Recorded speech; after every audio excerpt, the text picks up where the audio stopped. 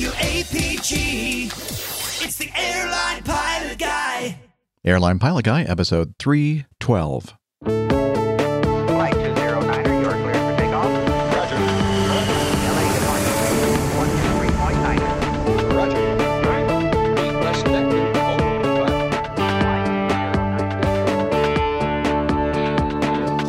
Hello, you're listening to the Airline Pilot Guy Show, the view from our side of the cockpit door. I'm Captain Jeff, your host, broadcasting live from Studio 1A in the APG headquarters building in Roswell, Georgia. In today's episode, naked in the bathroom, an elk downs a helicopter, another unreliable airspeed event, more news, your feedback, and this week's plain tale, The Vengeance of Peenemund. So get all settled in, tray tables and seat backs in their upright and locked positions. Electronic devices powered on. Flight 312 is ready for pushback.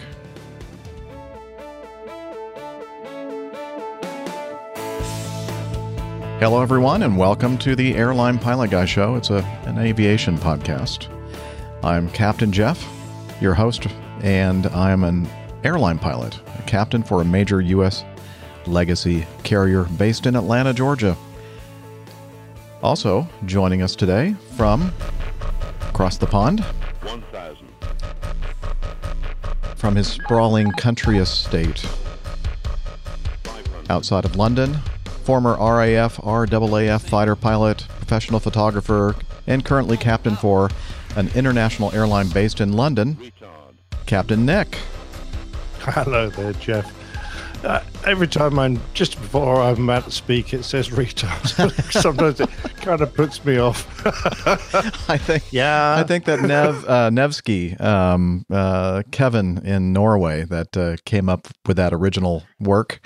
I think he may have done that on purpose. Yeah, I think you probably did. Lovely to be back on the show again. I'm back from Boston, where I looked for Dana, but I couldn't find him. But and that was a bit of a little bit of a story there.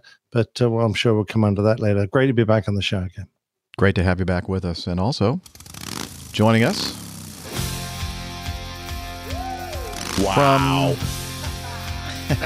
from somewhere in the coastal North Carolinas, a barbecue master, bourbon connoisseur, motorcycle riding pilot for a major U.S. legacy carrier, Captain Dana. Well, hello from beautiful North Carolina today. Actually, Wilmington, North Carolina, very close to a place called Cape Fear. For those folks that don't understand what Cape Fear is, it's Cape Fear. Oh, Fear. Fear, that's correct. I'm Fear. Sitting at the hotel looking across the river at a World War II battleship, the United States USS North Carolina. And that's my view for the day, to be able to be a part of the show. So I'm all smiles today and looking forward to another great adventure. So you haven't experienced any technical difficulties at all today? I'm Dana? putting that in the past now. Okay. I'm going to let that be a bygone at this point, because if I let it bother me, I won't have a good show. Okay. So we're going to just move on. What do they say? Water under the bridge or something like water, that? Yeah. Then I'm seeing two bridges with water under both sides of it. So we're in good shape. Oh, very good. Very good. All right. Let's see. Oh, we don't have Dr. Steph with us today because sadly, we feel so bad for her. I think she's out on the slopes in Park City, Utah, skiing. I take that back. She's hard at studying or listening to a lecture or something like that at a medical conference. But I really think I know, really tough, isn't it? Yeah. But we fancy having a medical conference at a ski resort. Mm-hmm. I just don't understand that. Perhaps the rooms are really cheap or something because everyone's out skiing. I don't know. Well, good thing they're all doctors, because if one of them happens to run into a tree going down the slopes when they should be inside listening to the conference, and they'll all be able to help each other. Yeah, good point. Yeah. Let's see. And apparently, again, we're starting to dip down below that 50% level. Micah says it's water over the bridge. I've never heard that. Water over the bridge? Well, that would be difficult. How does you get water It would be a viaduct then. It would be water over the viaduct. I don't understand. I don't think I can trust anybody in that chat room to tell us exactly what it is. So I'm going to ignore you, putting you on permanent ignore. Well, not permanent, temporary ignore. Okay. Well, Captain Nick, you said you were in Boston this past week? Yeah, I'm not going there again. Horrible place. Yeah. A bunch of clones looking like me, talking like me, walking around, huh? That wasn't so bad. I hit a few just to make myself feel better. But no, it was trying to get home, trying to get out of the damn place. They're just so clory. They want you to stay. They nearly scuppered my flight home. So I had a combination of problems. An aircraft with a snag and an oily smell in the cabin.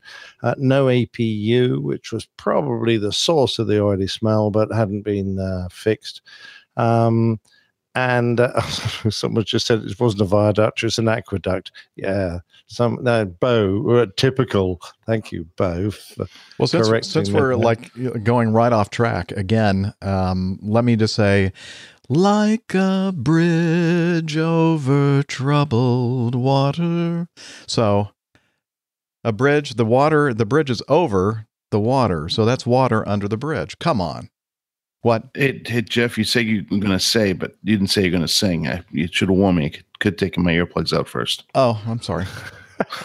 Oh, well. So what the heck were you talking about, Nick? Something about Boston? I was talking about a smelly airplane. A smelly airplane. Okay. So aviation related. Yeah, and the lovely Acme engineers that were seeing us off weren't qualified to do ground runs. So when we got to the airplane, we had to stop bringing all the cargo and passengers on, get everyone off, close up, ground run all the engines, play with the bleeds to make sure that the smell had stopped, because they'd reported it on departure out of London and on taxi in to Boston. So we're going, what? It's obviously still occurring. Anyway, we couldn't make it happen, so we signed it off. And then, of course, we brought everyone on. The cargo was laid on because of the delay. We de-iced. God, it took forever. I thought Boston would be really switched on to de-icing. It took forever. And I'm not They don't kidding. get snow there. So how would they know how to de-ice? Yeah. Well, I must admit, the guys that in the know say that whoever does it there, they have gone downhill over the last couple of years, which surprises me because we think they get a bit of practice. By the by, we eventually got de-iced and anti-iced. I reckon we had about an hour's holdover looking at the amount of snow. Tried to push back. We had to start 2 engines on stand because we had no APU. So you've got to start up a couple of engines, get the electrics all fired up. Then you can disconnect external power, push back. The damn tug got stuck in the snow trying to push us back. He couldn't push us against the idle power of 2 mighty Rolls-Royce Trents. So that was a wee bit disappointing. He jiggled us about a bit, as you do. And now he eventually gave up. And the guy on the headset said, well, you might actually be able to taxi away from here. But looking at all the traffic that is jammed up around us, trying to get past us, I said, well, not unless you clear all these vehicles away. And there were snow plows and lorries. And anyway, they did a reasonable job. They got all the vehicles back away from us. And we managed to taxi out of that tight little, because we were only halfway out of the parking position, out of the tight little spot. But of course, all these added delays had eaten into our holdover time. Then they changed the damn runway because the runway we were expecting was now snowed over and closed. They gave us a runway, and good job we were careful about doing the fake figures, despite the fact we're trying to taxi out, etc., because that was too short. And if we'd tried to get airborne off that one, we'd have run off the end. So we suggested they gave us a different runway, which they accepted, but we're going to get delayed because that's the landing runway. It just went on. So with only minutes to spare, we eventually lined up on this runway. And I looked at it and went, oh my God, this is just solid snow. But of course, it was the sterile area, the undershoot before the displaced threshold that was snowy. Once you get onto the runway proper, It was swept and de-iced, although they were about to close it because of the amount of snow that was coming down. So we accepted that, and the first 1,500 feet, say 1,000 feet, was snowy, and we just blasted off and got airborne quite safely and happily. But what it did mean was that we had sprayed a lot of slush and snow up into the wheel wells, something I didn't really thought about until we taxied in. And as we were parking up and the aircraft's obviously warming up in nice warm London, not really, but you know what I mean. The engineer said, there's a whole heap of snow and ice falling out of your wheel wells. And of course, we'd sprayed a lot of this stuff up inside the wheel wells. A little bit of Boston now in London. There you go. That's exactly right. Luckily, we didn't drop it on any postman. So, that's going to be something that we may talk about a little bit later in the show. Yeah. So that was a bit of an event, that trip, I have to say. It was not a pleasant evening. A lot going on. I was very pleased to have another captain beside me because we had run out of first officers and he had been called out to fill in. He wasn't just a captain, he was a friend. He used to be my first officer in the old days, and now he's a training captain as well. So he knows his stuff, and actually we worked together very well because there was an awful lot to do, and particularly as we got time pressure towards the end, it would have been very easy to slip up on one of our procedures and make a mess of the whole thing. So I was very pleased with the trip as it went off. It was just one of those trips where you look back and say, I didn't like doing it, but we did it right. It was rather pleasing from that point of view. So that's the Reader's Digest condensed version of all those events. If you want to hear Captain Nick talk about it in much more depth, you should be part of our Coffee Fund cadre. And then that's when you can get the crew logs. And he has how long was that crew log? About 25, 30 minutes, something like that. But I mean, again, you really condensed it quite a bit there on this show. But if you want to hear a lot more detail about the whole situation that Captain Nick endured, please consider joining the Coffee Fund cadre by becoming part of or contributing to the Coffee Fund. But we'll talk about that. Yeah, there've been a lot of good crew logs lately. Yeah, Captain Jeff just posted from your team. Posted two this morning. One from Captain Dana and also from Dr. Steph. So anyway, if you want to hear some more behind the scenes kind of stuff going on at the APG, you should check that out. So since you've been home, Captain Nick, has it been pretty quiet for you? Yeah, just did a crew log, not a crew log, sorry, a plain tale. Mm-hmm. And now I've got the rest of the month off, really, just until a Newark, just at the end of the month. So I've got about 5 or 6 days, which is very pleasant. Looking forward to that. And I can get over this cold, which is still sort of lingering. And I got some physio for my back yesterday. So hopefully I'll be properly fit by the time I next fly. Excellent. So, Dana, catch us up with what has been going on with you. My life's boring compared to that. Boring is good, though. Yeah. And I did the crew log this week, which is my second edition. This time I didn't cover a specific topic that was requested, but I'm going to keep people tantalized and waiting. So stay tuned if you would like to continue to listen to what I have to say, I hope. And I'll be putting more out there as time goes on. And I tried a little something new with that crew log. I actually used my iPhone. I was in the Windsor Locks Airport, which is known as Bradley, which serves the two cities of Hartford and Springfield, Hartford, Connecticut, and Springfield. And they had an adapter for the iPhone that was available that allowed me to plug my microphone directly into it. So I was quite keen to see it on clearance, and then found out that they had 20% more off on that clearance. So it was quite a nice purchase. It worked out great. And that's the latest edition of my second edition of a crew log. So I hope to hear some feedback on that. And I'm trying to improve as we all are, and trying to make that better. I was listening here to Captain Nick about the ice in the wheel wells, the snow in the wheel wells. That could have been actually much bigger issue. That if it had frozen the wheels around the wheels, certainly in a smaller type aircraft, certainly could have caused a problem with getting the landing gear down. So that came to mind when I was just listening to what Nick had to say. The interesting thing that I did have happen this week is I did something called a green slip, Jeff. I think that's probably, since I've been at Acme, maybe my 5th or 6th green slip in 11 years. They had taken my 2-day trip on Monday and Tuesday for training. And when they did so, I said, well, let me go ahead and throw a Hail Mary in here and see if I can get a green slip. As it turns out, it was the only green slip that was issued, and that was given out at 3 o'clock in the morning. 3:30 in the morning, they called. I didn't even know who I was talking to. Sucker. What?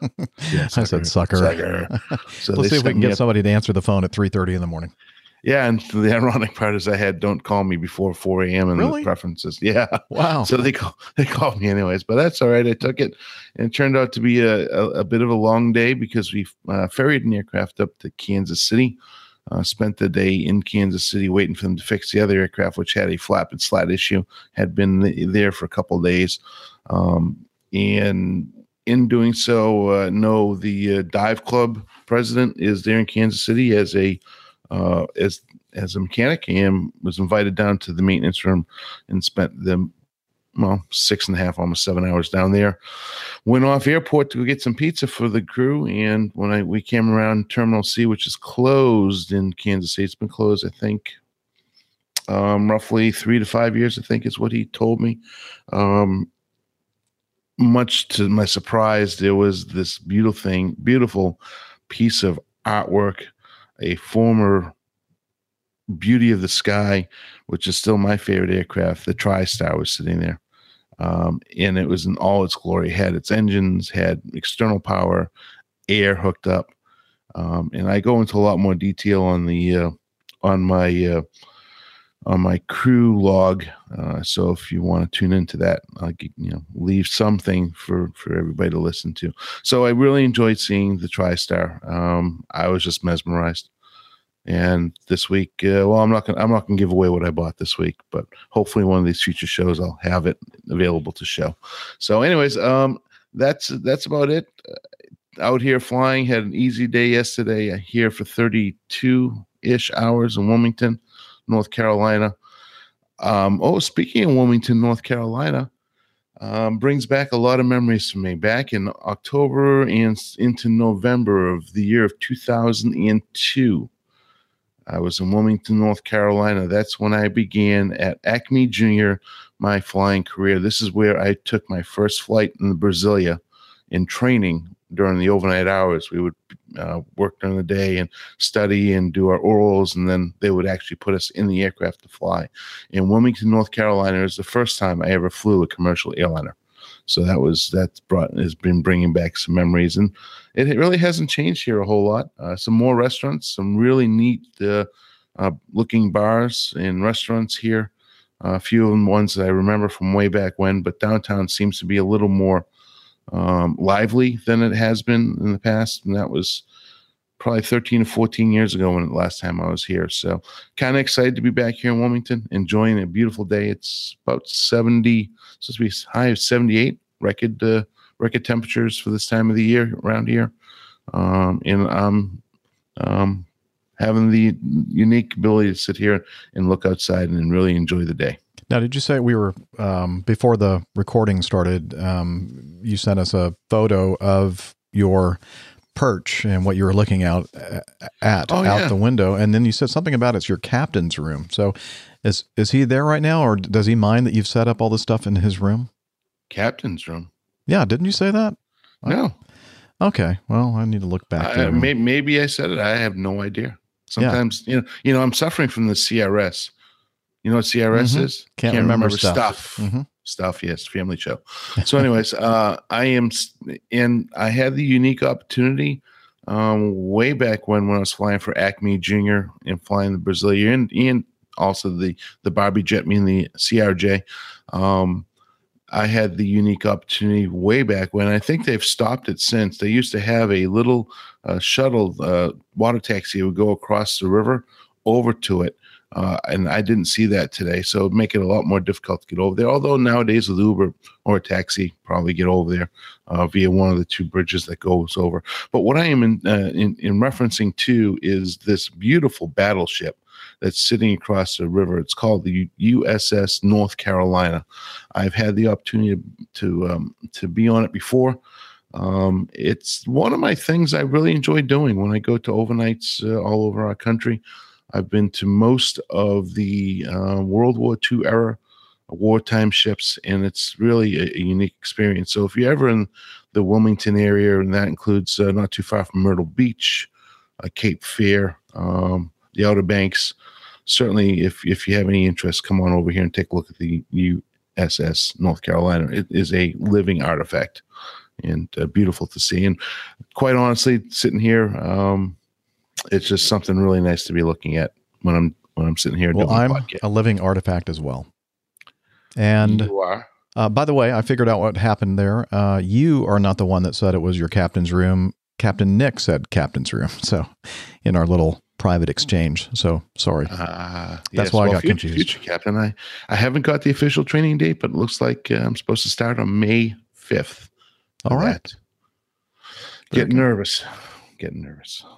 Anyway, this last trip that I had was a very nice trip. Left on Sunday. It was just one leg the first day, 2 legs the next day, 2 legs the third day, and then yesterday just 1 leg home. So it was a very easy trip to fly. And on, what was it, the third day, as I was walking off the airplane in Milwaukee, I saw this person. And I'm thinking, he looks familiar to me. And then he comes up to me and says, "Hey, Captain Jeff." And it's Gary Cunahan.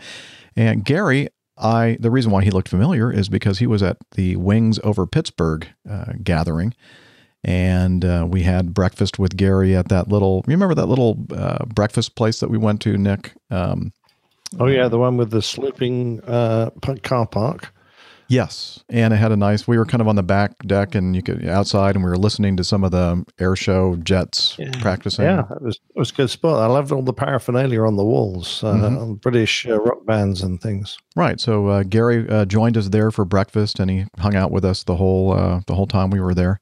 Anyway, it was him, and kind of caught me by surprise, because I didn't know that he was going to be there. And so we walked together toward the front, and I said, "Hey, you want to, if you're going to be in town here," because he doesn't live in Milwaukee, he lives just over the border in Illinois. And I said, why don't we, get together for dinner a little bit later in a few hours? And he said, that's great, because I guess he has family in the area, and he was going to run some errands and such. And so we did get together. He came by the hotel, the beautiful Hilton Hotel in downtown Milwaukee, and we recorded this. Hello, folks. I'm with APG community member Gary Cunahan, right? First of all, let me tell you where I am. I'm in Milwaukee, and at a very nice historic property, Hilton Hotel, right downtown. And as I was walking off the airplane today in Milwaukee, I see this guy, and I'm thinking, why? He looks very, very familiar to me. I think I've met him, and of course I have. Gary and I met at the Wings Over Pittsburgh air show in May of last year. And he doesn't live too far from here, just over the border in Illinois. Drove up here to run some errands, and also to bump into me at the airport. And now we're here. We just enjoyed sort of a dinner, kind of an appetizer, kind of a dinner here in the lobby of the Hilton Hotel. And it's been great kind of catching up with Gary. Gary, say something to the community. Well, hello, everybody. And it's really good to be able to meet up with Jeff again here after not having seen him for almost a year. There you go. I mean, what else could you say? We've been trying to solve the world's problems, and then we finally decided we must have bumped our heads or something, and there's no way we can solve the world's problems, but it's still fun to talk about it. Anyway, but I'm glad that you made the trip up here, and enjoyed the food and my non-alcoholic drink, and because I've given up alcohol for Lent. we'll see how long that lasts. It's still early. Anyway, and then, of course, as we always say, great conversation. And want to say goodbye to the folks? Goodbye, everybody. And I hope to make many more meets. Excellent. And, yeah, hope to see you up in Oshkosh. Maybe not this year, because I don't think it's going to work out for our crew schedule this year, but perhaps next. All right. Over and out. If I'm still alive, I'll be there. Yeah, it was great meeting up with Gary again. As we always say, best part of doing this whole APG show is, interacting with the APG community. So, Gary, great to see you. Hope to see you again soon. Perhaps Oshkosh, not this year, but perhaps the following year, and who knows where else. All right. Anything, I'm trying to think if there's anything else to mention. I think we have the website back on track. Not exactly sure. It's not 100%, but it's 80%, we'll say. And we're still working on making sure that is running smoothly. And we really expect to get the Plain Tales page up perhaps by the end of the month. Yes, I'm hoping so. I have some days off. I'm not scheduled to fly again until March 5th. I do have a request to pick up some extra overtime flying, but I'm pretty full for the month. I've done a lot of flying already this month, so there's probably a good chance that I'm not going to fly until March. So I do have some time off. I was able to do a little bit of work on the Plain Tales page on the website on this trip, and hope to do a little bit more work again in the coming days, and hopefully we'll have something good to tell you about that by the next show. Yeah, fingers crossed. All right. Well, let's move on, shall we, to the Coffee Fund.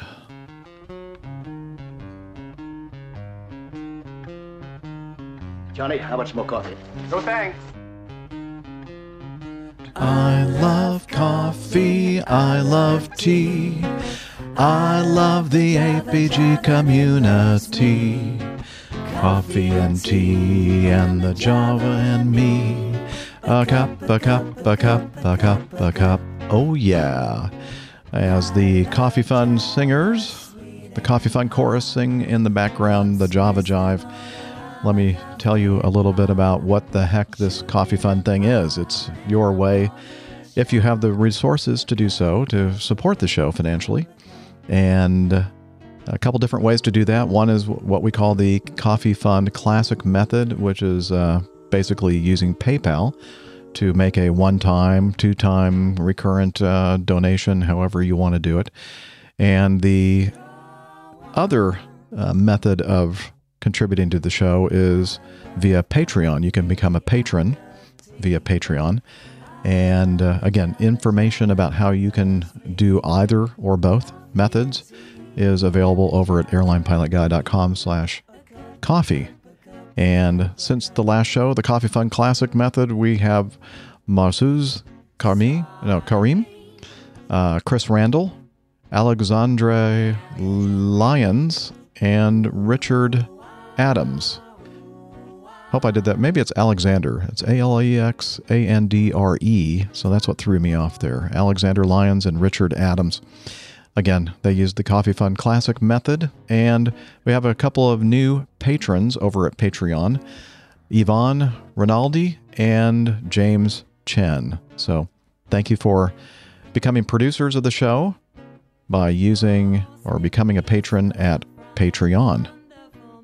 And that's about it. So again, check it out over at airlinepilotguy.com/coffee if you want to become part of the Coffee Fund cadre. Waiter, percolator. I love coffee, I love tea. I love the Java Jive and it loves me. Coffee and tea and the Java and me. A cup, a cup, a cup, a cup. Boy.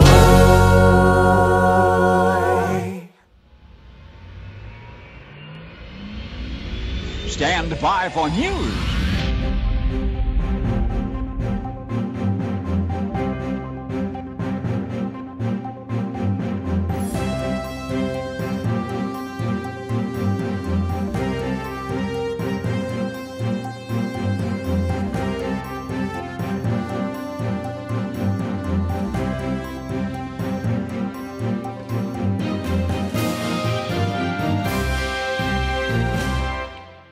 An Alaska Airlines flight from Anchorage to Seattle was forced to make a U-turn Wednesday due to a disruptive naked passenger, officials said. And this is from FoxNews.com. The naked passenger reportedly locked himself in the plane's restroom, took off all his clothes, and refused to comply with the flight crew's instructions. Alaska Flight 146 from Anchorage to Seattle returned to Anchorage due to a passenger not following the flight attendant's instructions. So they didn't mind him being naked. It's just that he wasn't doing as he was told to. Exactly. That was just, ancillary to the whole event. While no emergency was declared, the decision was made to return to Anchorage, the airline's spokesperson said. The FBI and airport police were present at the airport shortly after the plane landed in Anchorage. Kate Daniluk, another passenger on the flight, said she knew something was wrong because flight attendants kept walking back and forth in the aisles wearing rubber gloves. Ooh. Ooh, sounds exciting.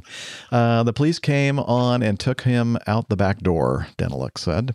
The police came on and took him out the back door. Okay, great. I'm glad they had another You have a back door in a 737?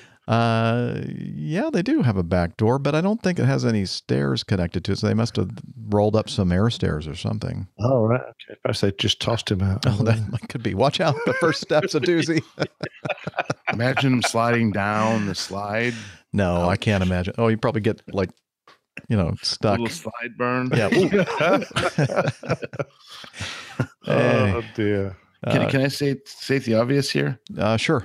It says back here the would not follow flight attendant's instruction while no emergency is declared. Going back a little bit further, took all of his clothes off in the restroom and refused to comply with the flight crew's instructions.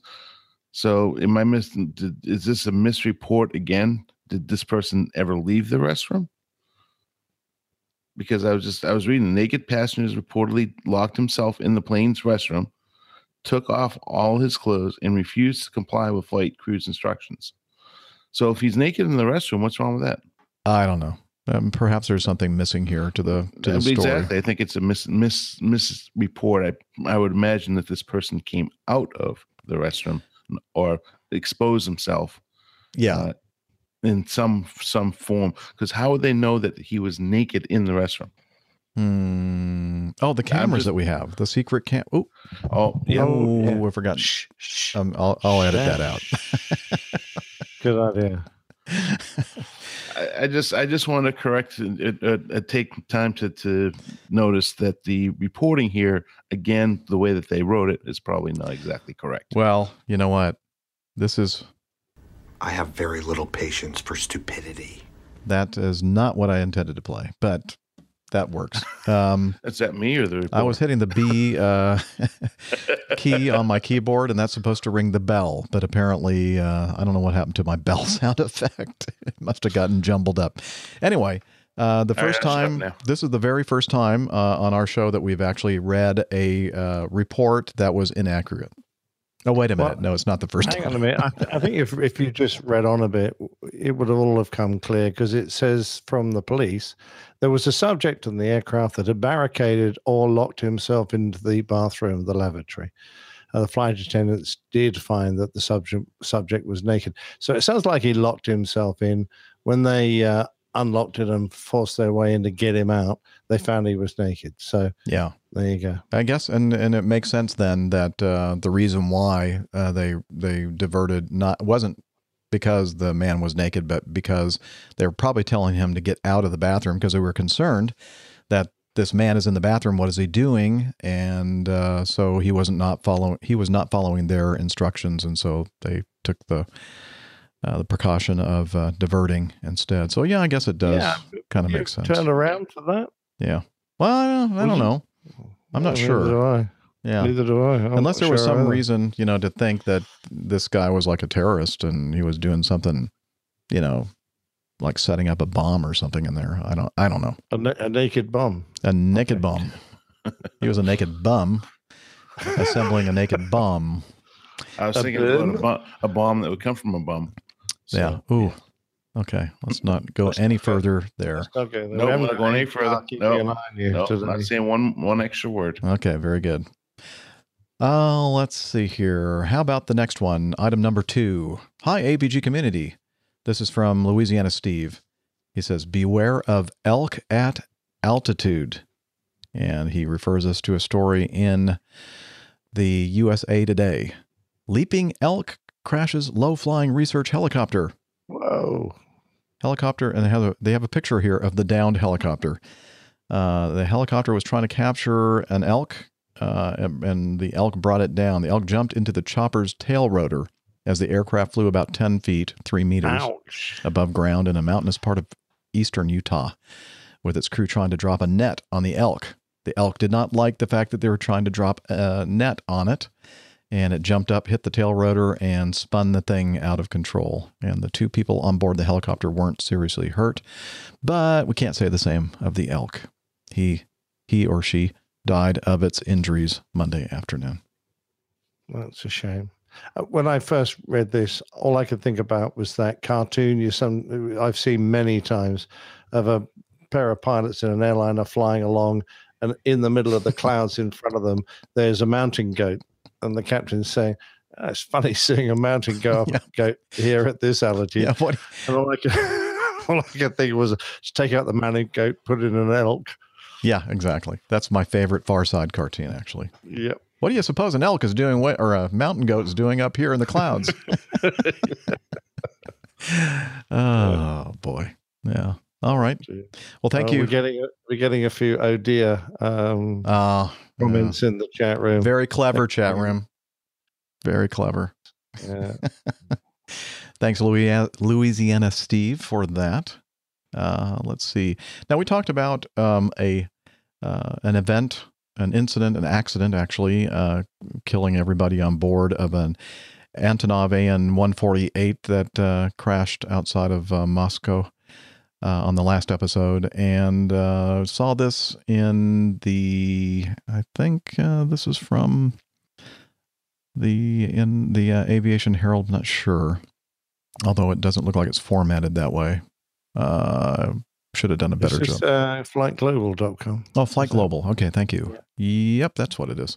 Russian investigators have disclosed that 7 instances of unreliable airspeed indications involving Sukhoi Superjet 100s, not the same as the one that crashed that we talked about the last time, were recorded over a 2-day period of heavy snowfall at Moscow. And I'm not even going to attempt to pronounce. Sheremetyevo. Okay, that sounded pretty good, actually. Yeah, I made it up. Oh, well, good job.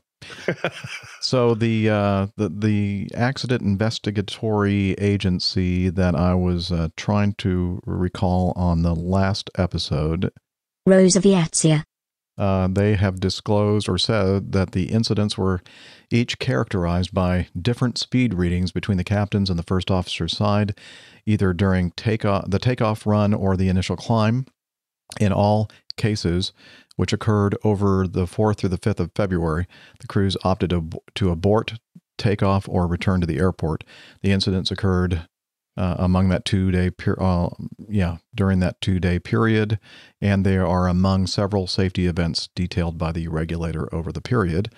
And apparently, that time frame in that part of the world, they were experiencing some pretty nasty winter weather. The Rosaviatsia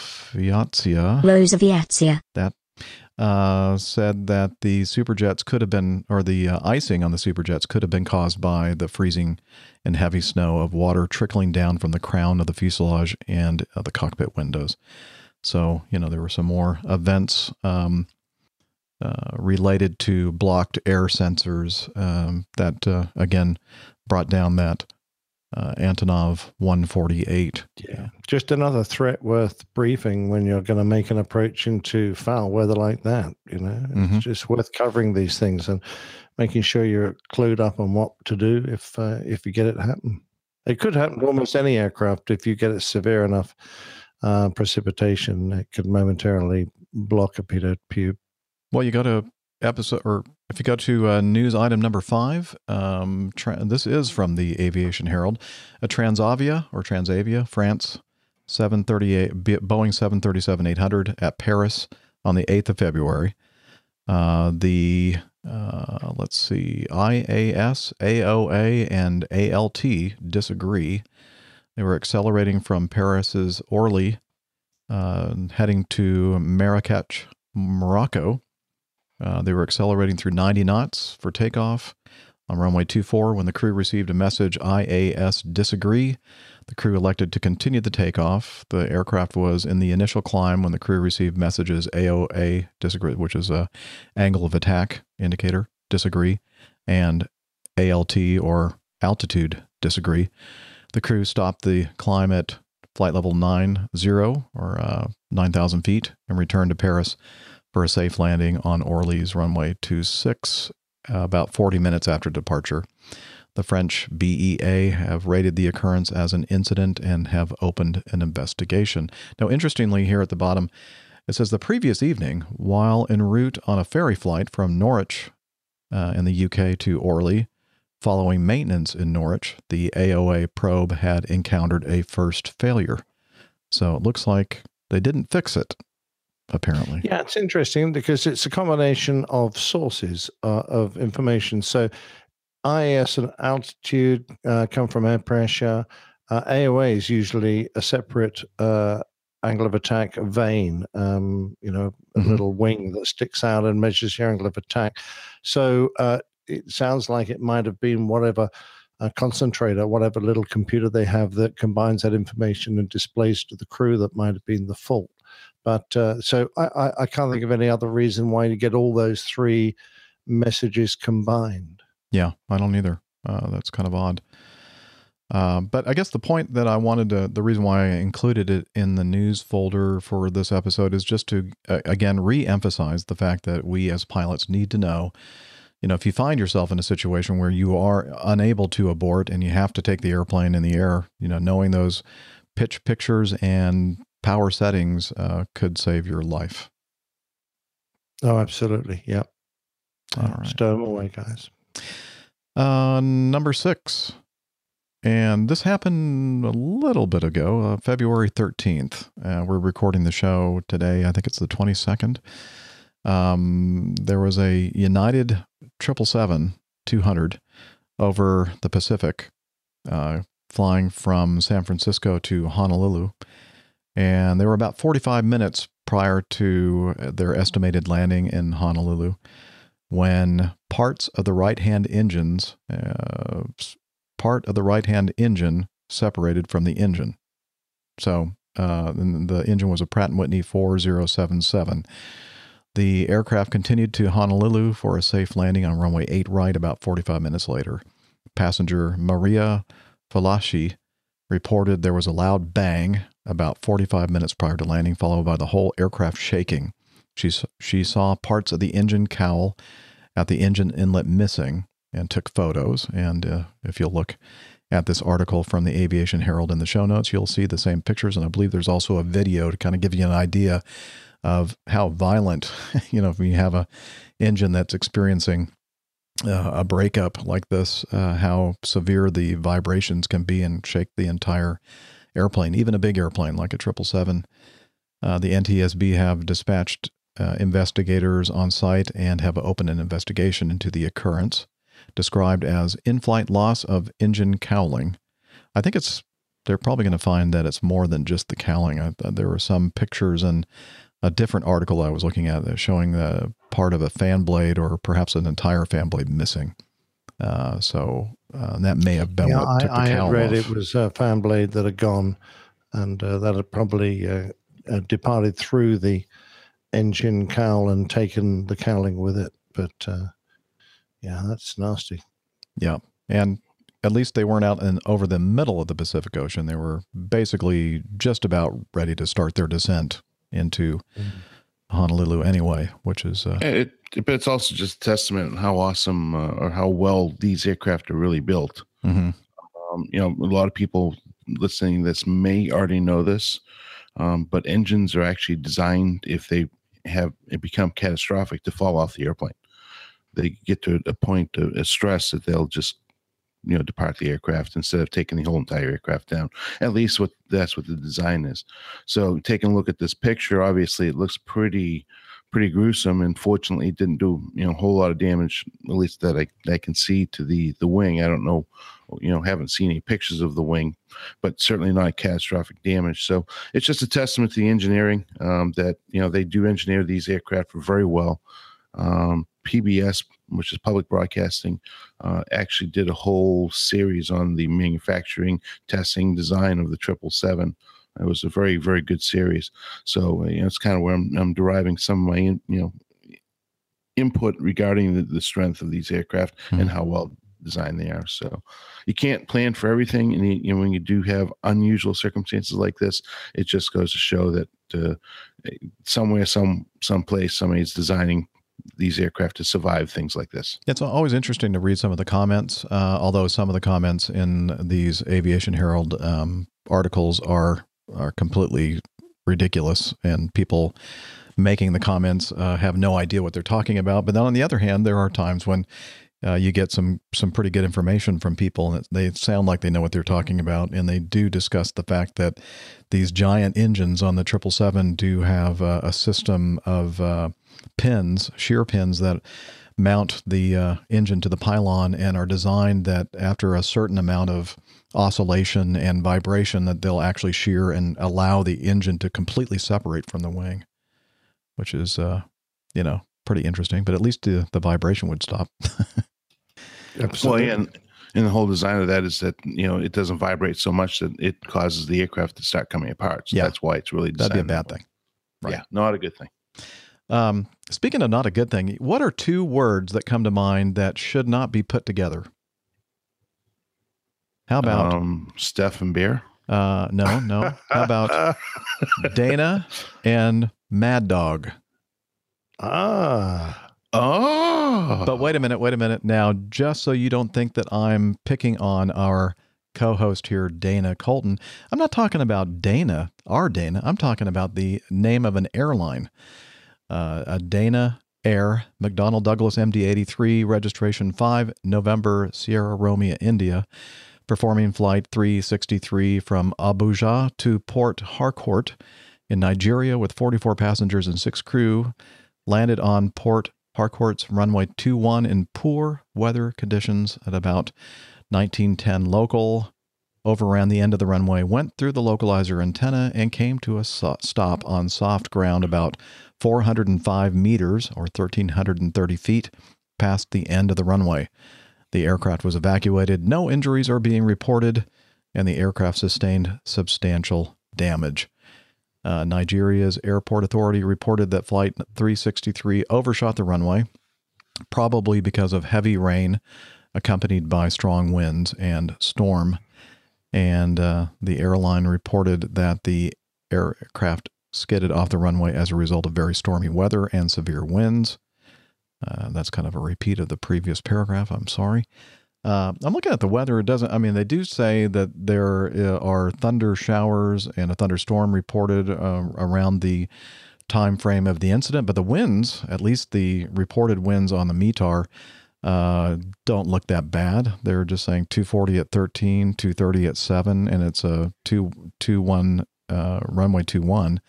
So it's not like they were extreme crosswinds or anything odd, but perhaps the heavy rain made it so that they couldn't see very much. And I'm gathering or guessing that the runway is probably not grooved.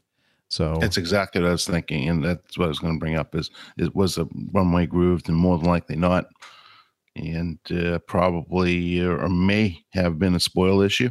Yeah, possibly. We know that if the spoilers don't come up, it doesn't tend to destroy the lift, so the aircraft will have a tendency of hydroplaning, and that certainly sounds like what's happened here. We don't know obviously yet, but yeah. Now it looks like they did eventually come up though, Dana. One of the pictures in the article is showing the spoiler panels deployed. I see that, but maybe they didn't come up right away in the initial portion of the landing.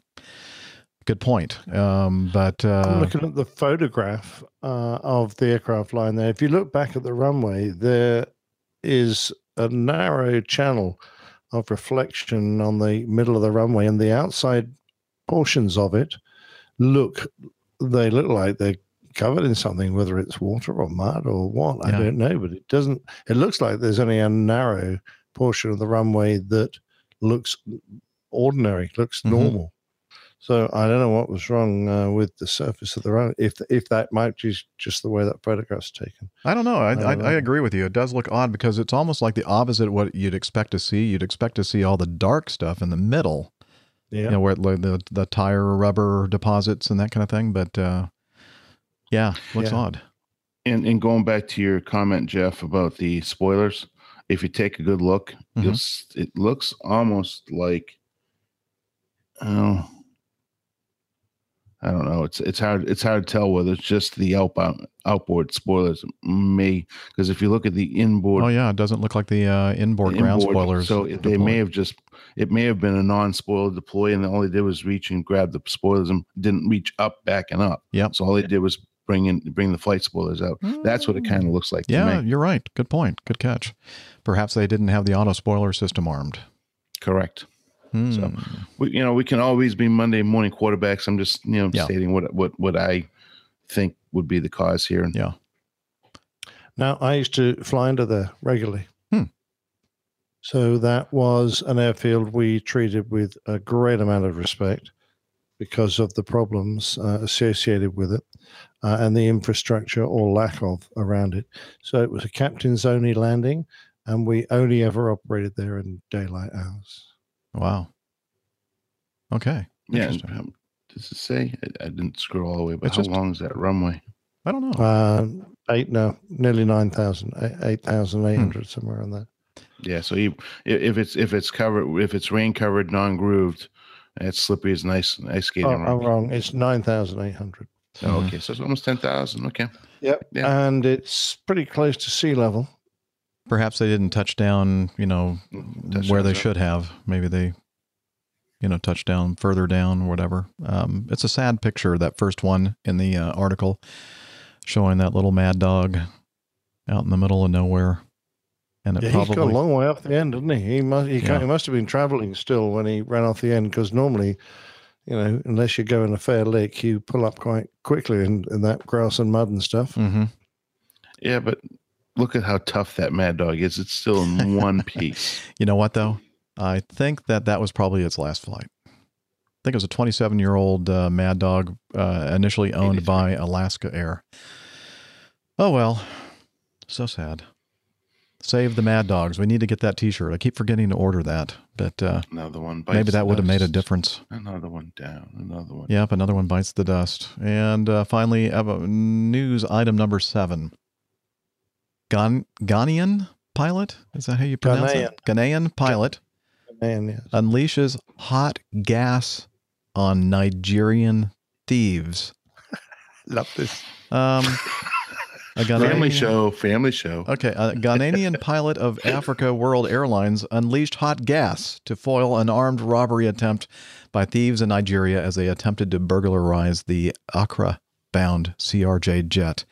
Robbers operating within the perimeter fence of the Murtala Mohammed International Airport in Lagos. How did I do? Yeah, that's very good. On Tuesday, I had to pause for just a tiny moment there to make sure I pronounced that correctly. Tuesday evening, the robbers sought to break into the aircraft and steal the luggage of passengers. This brazen attack and attempt to burglarize a Ghana-bound CRJ jet was the latest attack upon an aircraft preparing for takeoff from Nigeria's biggest city. The burglars opened a cargo door of the CRJ aircraft, tore up the cargo hold bag holders, and tried to steal passenger bags. And I don't know if it says this in the actual article, but I have a feeling it had something to do when the airplane was actually taxiing out to the runway, that they come out from the perimeter fence and try to open up the cargo. But it doesn't say that in here, so maybe that's just my imagination. But I've read a few others that have mentioned that it's not an isolated incident. Jeff, it appears that, back in December last year, a private jet was attacked on the runway 18 right of the airport by unknown bandits. Okay. They say, well, actually, they say it was taxiing to the hangar. The jet was from Istanbul. The pilot, Captain Emma Hearing, reported that the rear of the aircraft was open while taxiing.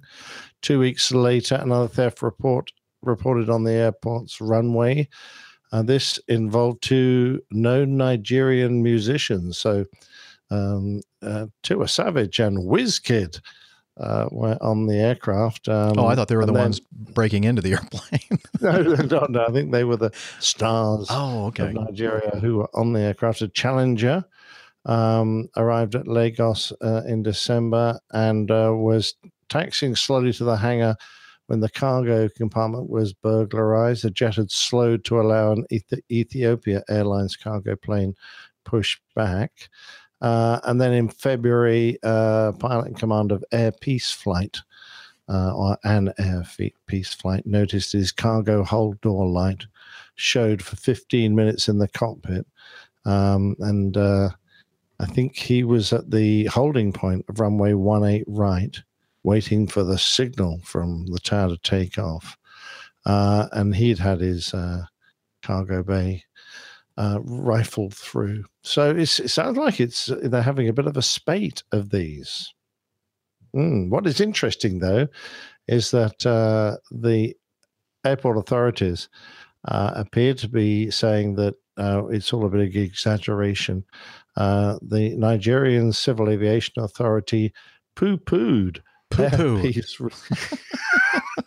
Poo-poo. It's all poo-poo. The Air Peace report. I mean, I love this reporter, alleging that somebody might have opened the cargo hold of its aircraft, and it may not, and that the report was dismissed as raising false alarm. That I'm not too sure whether that would be fair or not. But this used to happen a lot, apparently, at Lagos in the 90s. And the government at that point had a shoot-to-kill policy for anyone that came inside the perimeter of the airport. And I've already told a couple of times, I think on previous shows, that I've been rolling for takeoff and had somebody trot across the runway in front of me, not an airport worker, just some bloke who'd come in over the perimeter. And of course, if people are getting access to airliners that are on the taxiways, they could only have to go a little bit further to get to the ones that are on the parked up against the terminal or on stands. And the potential is, of course, that they could leave an explosive device on board. That would be pretty devastating. And of course, Nigeria does have its own problems with terrorists in the north of the country. So, we know it's a volatile country, and it just adds yet another layer of concern on top of everything else that exists there. But what I really want to know is, how did this guy get rid of the burglars with hot gas? Where did that come from? That is the question. Yeah. And the only thing that I can surmise from that is that maybe the cargo fire suppression, like the halon in the cargo compartment, somehow was interpreted by the journalists as hot gas. I don't know. If we cranked up the temperature in the cargo bay, it would take quite a while, and it wouldn't get that hot. No. But I'm going, well, what do you reckon, Dana? Well, I reckon that if that's the actual photo of the aircraft, that they keep on referring it to the CRJ jet, which is not correct. It's an ERJ jet. That's right. That's an Embraer, isn't it? It's an Embraer 45? 130, probably a 135, maybe a 145. But yeah, I would agree with that. It's probably the halon gas. Okay. That's would be my guess. If they have a fire, cargo fire suppression system on the aircraft. Well, the next time I'm in the cockpit, I'm going to look for that hot gas button. Maybe I've missed that. Well, I was thinking of those cars in South Africa that had those flamethrowers built into them, so to stop carjackings. And you could press a button and it would shoot flame out the side of your cars in case someone was coming up to your car trying to carjack you. That's cool. Well, hot actually. That's very hot. It is very hot. But apparently, the carjackers just started shooting people from like 15 feet away instead of walking up to the side of the door. So I don't know which would have been better, just giving up your car or being shot from a distance. Traffic jam, no problem. Just like burn everything around you for about a 50-foot perimeter. That'd be the way to go. The other thing I was thinking about hot gas is engine exhaust gas. Mm-hmm. Yeah, but really, that'd be pretty hard to try to aim it at them because it's a fixed object. Yeah, but if they're behind the engines getting into the cargo, then perhaps you could rev the engine up. Yeah, you could create a bit of a blow. That might do a little donut out there, and but this is something my old man used to talk about back in the 70s. Admittedly, he was talking about Nairobi, not Lagos, but it's not exactly a new technique to get off valuables. Wow. Crazy place. We can see now why it's one of your favorite places to go, Nick. Yeah, that's right. Always something new.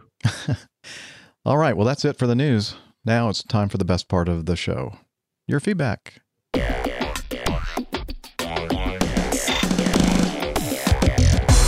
Captain, incoming message. All right. Let's start with number 1. From Ray, how to have fun as a pilot. And he sent us, that's Ray Williams from My Neighbor to the North in Alpharetta. He sent a link to a YouTube video, and the title is This Crop Dusting Pilot's Turnaround is Insane. Just watch. And so you'll have to watch the video yourself. But it's an interesting video. It looks like, is that a Pilatus airplane? Do you have any idea what kind of airplane that is, guys? No. It's a very small airplane with it looks like a Pratt turboprop, Pratt & Whitney. What's the famous PT6? Yeah, PT6. And that's definitely the engine. Yeah, and this thing is all set up for crop dusting. But the impressive thing about it is this guy comes in and lands in almost like a bowl, and then he kind of comes up to the top, the crest of this bowl on one end, and turns the airplane around very quickly, and then this contraption comes over with a little hopper assembly on it in a bag, and it fits into a hole in the back of this airplane and dumps the insecticide or pesticide or whatever it is spraying. And like within just a few seconds, the thing is on its way back down the bowl of a grass runway and is off to go spread its stuff. And it was pretty slick, isn't it? Pretty slick. Have quite a system worked out there. Looks pretty amazing. I'd be wanting to get out and have a pee and a sandwich in between. Yeah, you're not going to have time for that. No, definitely not. All right. So thank you, Ray, for that.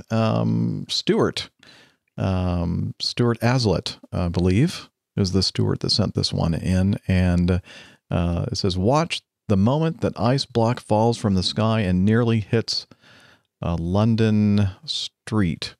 And street cleaner. Or street cleaner, I'm sorry. It was cut off hit there. The street, no problem. Yeah, for some reason, I don't know why, but my headline was cut off there.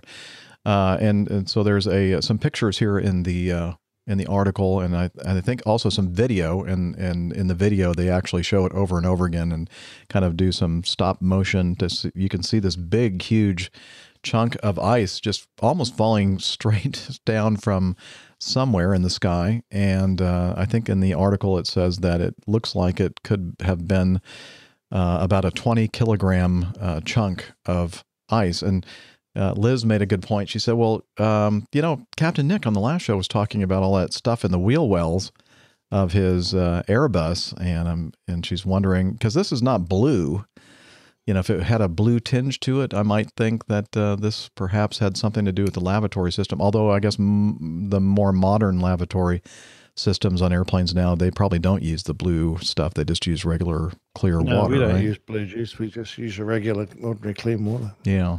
So we start soft clean.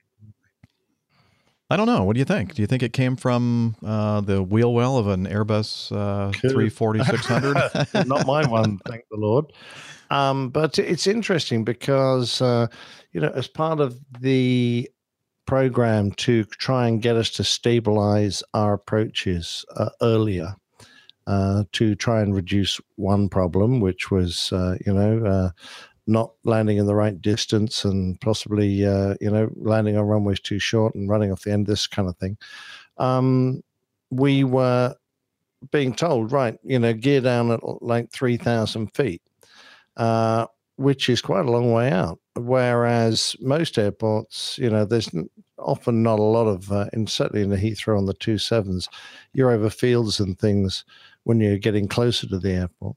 So, it makes you think perhaps putting the gear down later might be better. There's one airport I used to go to, Tokyo's Narita Airport, where the government stipulated that you had to have your gear down by 14 miles if you were coming in on one of the northerly runways, because they had an incidence of ice. I don't know what had happened. I don't know the details, but they were obviously sensitive to it.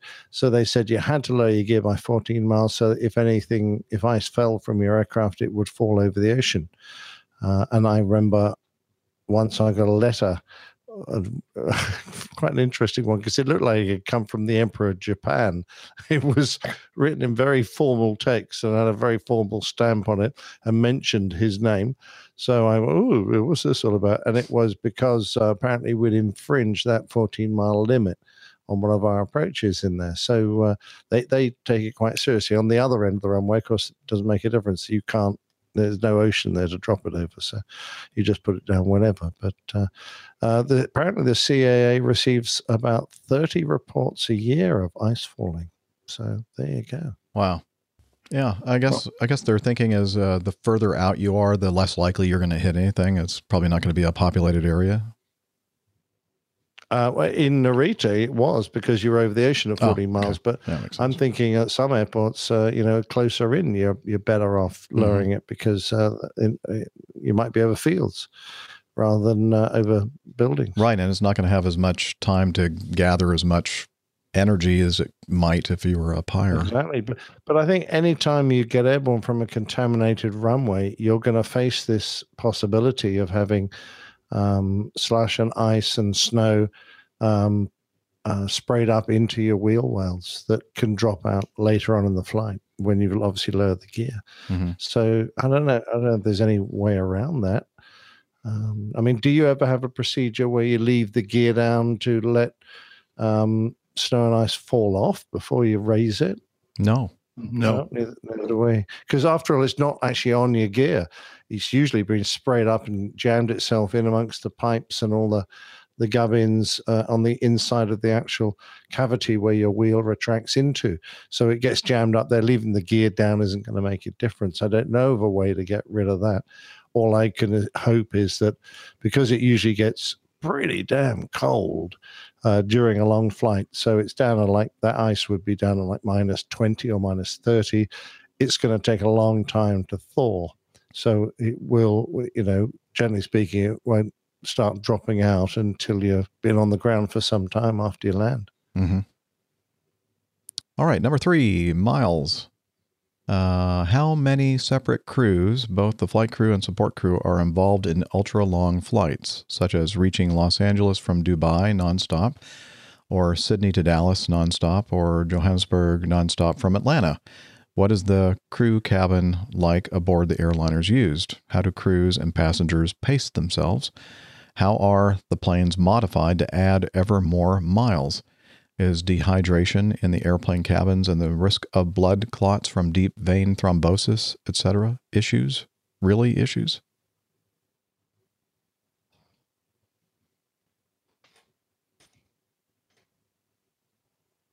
Okay, well, if you're doing a really long flight, you're usually carrying extra flight crew. You're not usually carrying extra cabin crew because they usually have a longer duty period.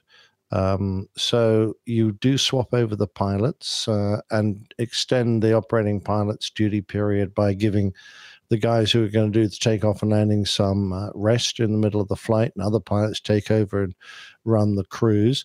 The cabin crew often need that themselves, but usually they do that by just reducing the number of cabin crew that are available in the cabin during a quiet time between services. So there's usually a legal minimum you can go down to, and everyone else can then go and have some rest. So that's the way we extend the cabin crew. The crew rest really depends entirely on the aircraft type. Some are pretty nice and sophisticated. Some are pretty basic. I remember on the 747, they used to have some bunks that were stuck up inside the fin. Other aircraft had them in the sort of space between the ceiling and the skin. The 340, we used to have what was like a kind of caravan stuck in the cargo hold that was accessed through a set of stairs from the main cabin. And that was just like a sort of carpet-lined cargo container, really, just full of bunks. It's usually pretty cramped, but I think once you're in and settle down, it's usually a reasonably comfortable bunk with the duvet and pillows and things, so you can usually get some sleep. Unfortunately, if there's lots of people in there, there's bound to be some snoring and other activities that occur when people what the people get up to in bed. I don't know. Perhaps we'd stay away from that. So that's how you do it. You let the people who are working take some rest, have some sleep, and then depending on how much you can give them, you extend your duty period until you can complete the flight. To modify the aircraft to add more miles, well, obviously you need decent crew rest, but the aircraft that are designed for really long range, usually you've obviously got to replace the weight. You've got to somehow find room for more fuel, which is more weight. So the way to do that is to limit the amount of passengers and cargo you bring on, and possibly even shorten the airplane. Some aircraft that are designed for really long range are relatively short. They don't have an extended, nice long fuselage like, say, the 340-600. They sometimes fit extra tanks in, so there are often options to fit belly tanks still inside the aircraft. There are not many aircraft that use external tanks, although it has been known. And you just fill everything up to the gunnels and then, cruise as best you can to get from A to B. So that's kind of how you get the extra range. Is dehydration a problem? Yeah, it is. It's a problem wherever you are, because it doesn't really matter how some companies will say, well, we moisturize the air coming in to keep its moisture content up. The air you're taking out of the atmosphere is incredibly dry because there's no moisture in the air, or very little moisture in the air up at altitude. All the moisture is in the lower levels. So you will dehydrate because the air is dry. They do add water to the air in some aircraft, but they're finding that is a problem as well, because the last thing you want is condensation forming on the inside of the skin of an airplane, because then as that melts and drips onto the insulation, you can get mold forming, and that can be quite dangerous because mold spores can be really nasty to some people, and you don't want people reacting from that kind of thing. So in some respects, it's good for the aircraft to keep the interior dry rather than artificially moist. The best advice about keeping hydrated is not to drink too much alcohol, that is, because we know drinking too much alcohol will dehydrate you. Try not to sleep for too long periods. Take water at regular intervals, which means waking up every now and again and taking a drink of water, and keep yourself hydrated that way. And by doing that, and by moving around the cabin and go and get yourself a drink, you will also reduce the risk of deep vein thrombosis, which usually comes from applying pressure to your limbs and then not moving them for quite a while. And the veins, which try and return that blood from your feet or your hands, so usually your legs, when the seat can actually press on those and stop the blood moving well, and you can get clots forming there. The way to get rid of that is to either exercise in your seat regularly or get up and move around if that's feasible. And are they really an issue? Well, they are for some people.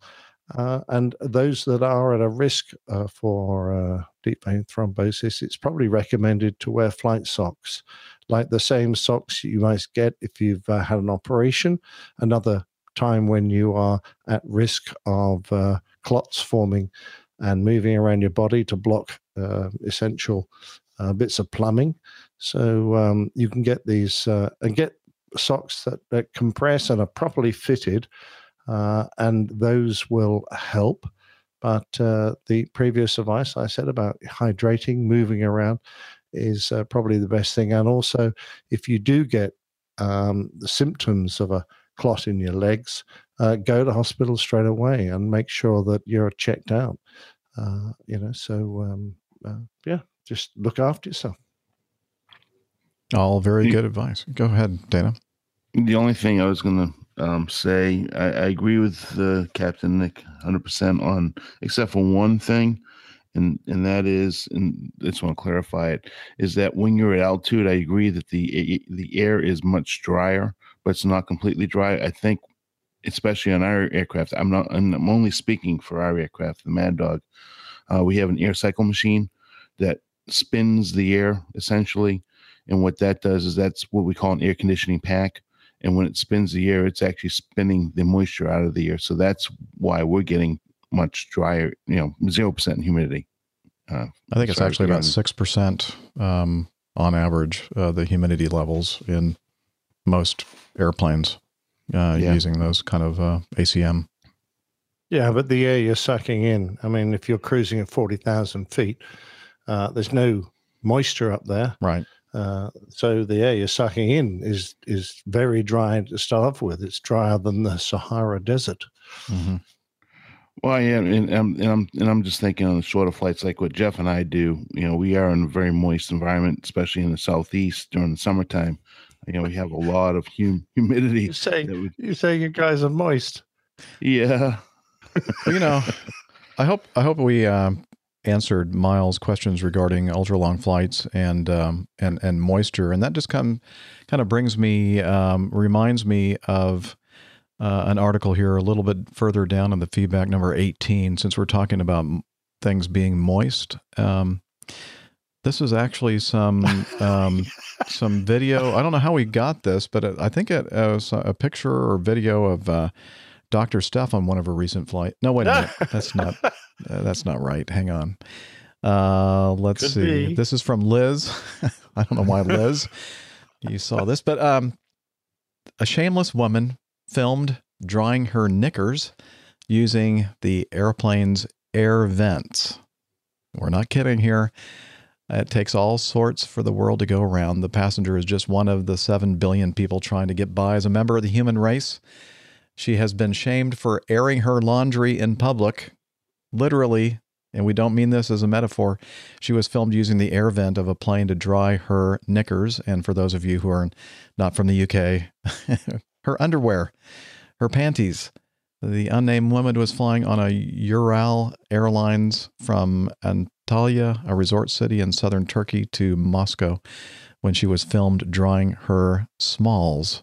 I've never heard of referred to that way, but I guess that's like a eensy teensy knickers, whatever. No, it just refers to the small garments. Oh, okay. Okay. So her dental floss. Yeah.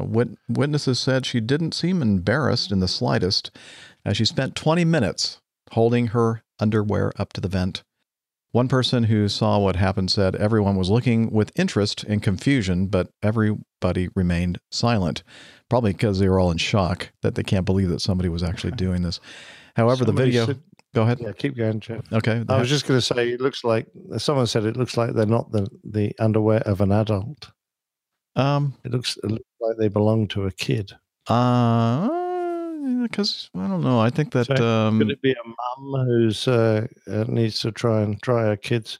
I must admit, if they're wet because of the reason we're all thinking, that would not be very pleasant. No, and quite honestly, they're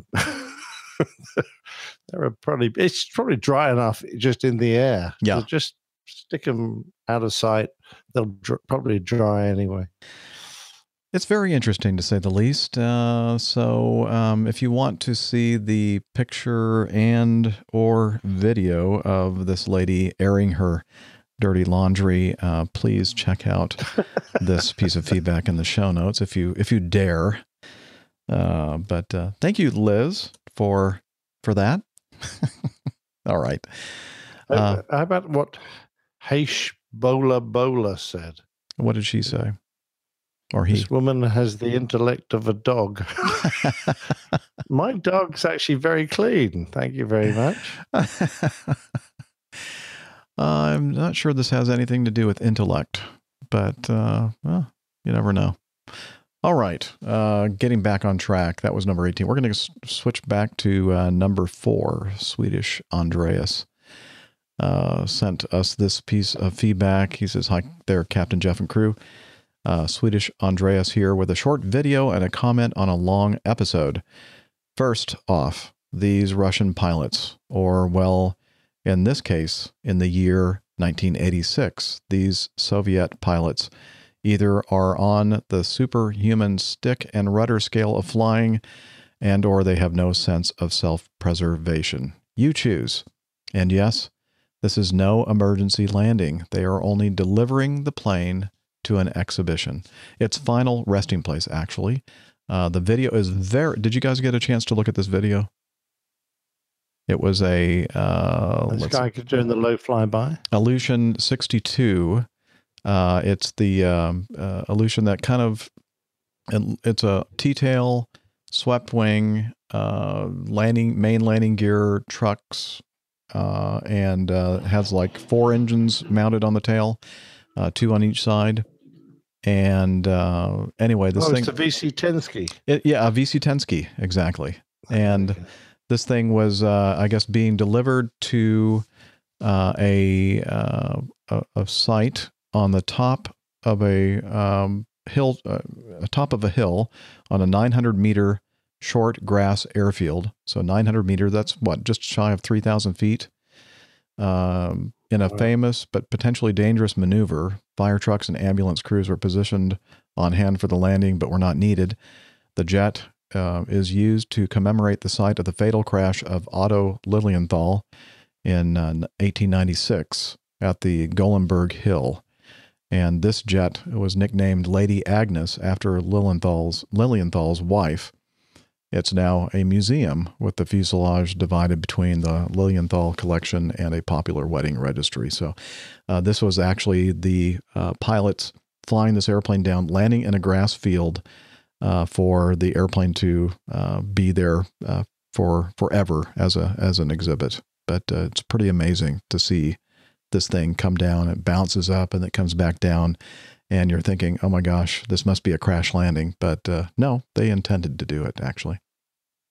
And then it dissolves into a huge cloud of smoke at the end. Because the reversers are on and just kicking up dust everywhere. And you just the whole thing just disappears. It's pretty amazing. Pretty cool. They rear the nose up. I guess that's probably perhaps a little bit of aerodynamic braking, or just perhaps they just lost it for a moment. At first I wasn't sure, but then I thought maybe I was thinking the same thing as you. Maybe they were just trying to do some aero braking or something. I don't know. Yeah, because it comes away. They nearly bang the tail end. I'm going, whoa. Yeah, I guess, part of the, if I'm the pilot landing this thing, thinking that, well, if I really bung this thing up, well, it's okay because it's the last flight on this airplane anyway. So we're going to do our best to get it down in one piece. And maybe if we don't too badly, muck it up, they'll be able to fix it. I don't know. Yeah, incredible. It is incredible. Brave bit of flying. Yeah, I agree. All right. And moving on, Wyatt has some questions. He says, "Hi, Jeff and crew. I've been listening to your program for about 6 weeks, so please forgive me if this has already been discussed in earlier episodes." Now, I'm sorry, Wyatt. You're going to have to go back and listen to starting from episode 1, and it'll only take maybe, a couple years to catch up with where we are now? I've got some people that have done it in 3 months. Which is crazy. Anyway, you know what? Just for you, Wyatt, since you're new, we're going to go ahead and entertain your question. Actually, I don't know if it has been asked or not. I'm just giving you a bad time. He says that he is a National Guard Black Hawk pilot, and he's one of those many people joining the RTPs, which stands for Rotor Transition Program. And by the way, we have several people that listen to the show, and I've met a few of you out there who have gone through this program, the Rotor Transition Program. In case listeners aren't familiar, the RTP program was created to help fill the ranks at the regional carriers. They combined the GI Bill funding with bonuses to help get Army helicopter pilots enough time to get their ATP minimums. It's creating a vacuum in the helicopter industry as the exodus continues. I was curious about your thoughts on these programs. How do other pilots feel about guys coming to the airlines with only 250 hours of fixed wing time? What skills of helicopter pilots do you think will transfer well, which will create problems? How do you feel about grimy helicopter pilots polluting the cockpit? Well, that's the number one issue, actually. Wouldn't you think, guys? The grimy helicopter pilots polluting our cockpit? Absolutely. Yeah, and their nasty eating habits and swearing, belching, farting. It's really obscene. Chewing. All of that. Yeah. No, you know what? I've flown with a couple of guys that have gone through the program, Wyatt, and I have not noticed any difference between them and anybody else I've flown with. So, well, that's part of the program, isn't it? To teach them manners. Yeah, that's true. I'm willing to bet their sick and rudder skills are excellent. Yeah. Yeah, but when they try and auto-rotate, that becomes a bit of a problem. Yeah, can't do that. Anyway, no, I don't think we have a problem with that at all. Maybe there are some out there that do, but I think that Dana and Nick and I are pretty open-minded, and I think that basic flying skills probably translate well, regardless of whether you're flying a helicopter or an airplane or a fixed wing. Gary's a former Hilo guy. Then that changes my opinion then. I'm sure it does. Oh, that's a bad program. We should not be hiring these guys. I know he's not listening. Gary is a great guy, great pilot. And, if he hadn't told me he was a, helicopter guy, transition guy, I would never have known. So, yeah, we've got a bunch of guys from ex-Navy, ex-Army, and they're actually, they're probably amongst the top notch, I would say, of aircraft handlers. They're usually very good. Once they get rid of this strange habit of trying to slow the airplane down to 0 knots and land vertically on the runway, then they're fine. Yeah, the auto rotation thing does not work well in an airliner at all. Anyway, either way, I appreciate your program greatly. I'm prepping for my interviews. And as a guy who spent 6 years ignoring airplane regulations, this program is a great study technique to get a feel for airline regs and fixed wing culture. Your attitudes and opinions are always professional. Not always, but mostly. Which show did he I know. listen Maybe to? he thinks he's listening to a different podcast. Anyway, and set a proper standard for new pilots joining the industry. Well, thank you very much for the kind words, Wyatt. He says, adios from Fort Worth, Texas. And I guess he is originally from Lambertville, New Jersey. All right. So hope that. Yeah, good luck with the transition. Absolutely. Absolutely. That guy that I met up with in Nashville a couple weeks ago, who was returning from his initial training at a regional carrier in Dayton and was traveling back to Birmingham. He is also another one of those who have made it through the RTP program. And let's see. I could go on and on about that. So, no problem at all. Hey, we have some audio feedback to listen to. You want to do that? You bet. All right, here we go. Hello, APG crew. This is Thomas in Asheville, North Carolina. Just listening to episode 309, and in particular, Captain Nick's Plain Tale Fighting High Demons. What an amazing story that is. And thanks a lot for that, Nick. And of course, part of the story was taking an aircraft to its altitude limits, really, and beyond. I'm curious. I'm guessing none of you have done that sort of pushing the limits in terms of altitude, but what is the highest altitude you've achieved in flight? I guess the highest altitude above sea level. And I'm guessing that Captain Nick and Jeff, having been in the military, have had some pretty high altitude exercises at times.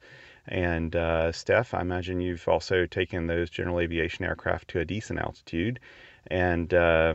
And Dana, you've flown a lot of different aircraft. So have you ever noted it? Is it anything of note? I'd be curious what you could share. And on the topic of Asheville, I hope you guys come up here sometime and do a meetup.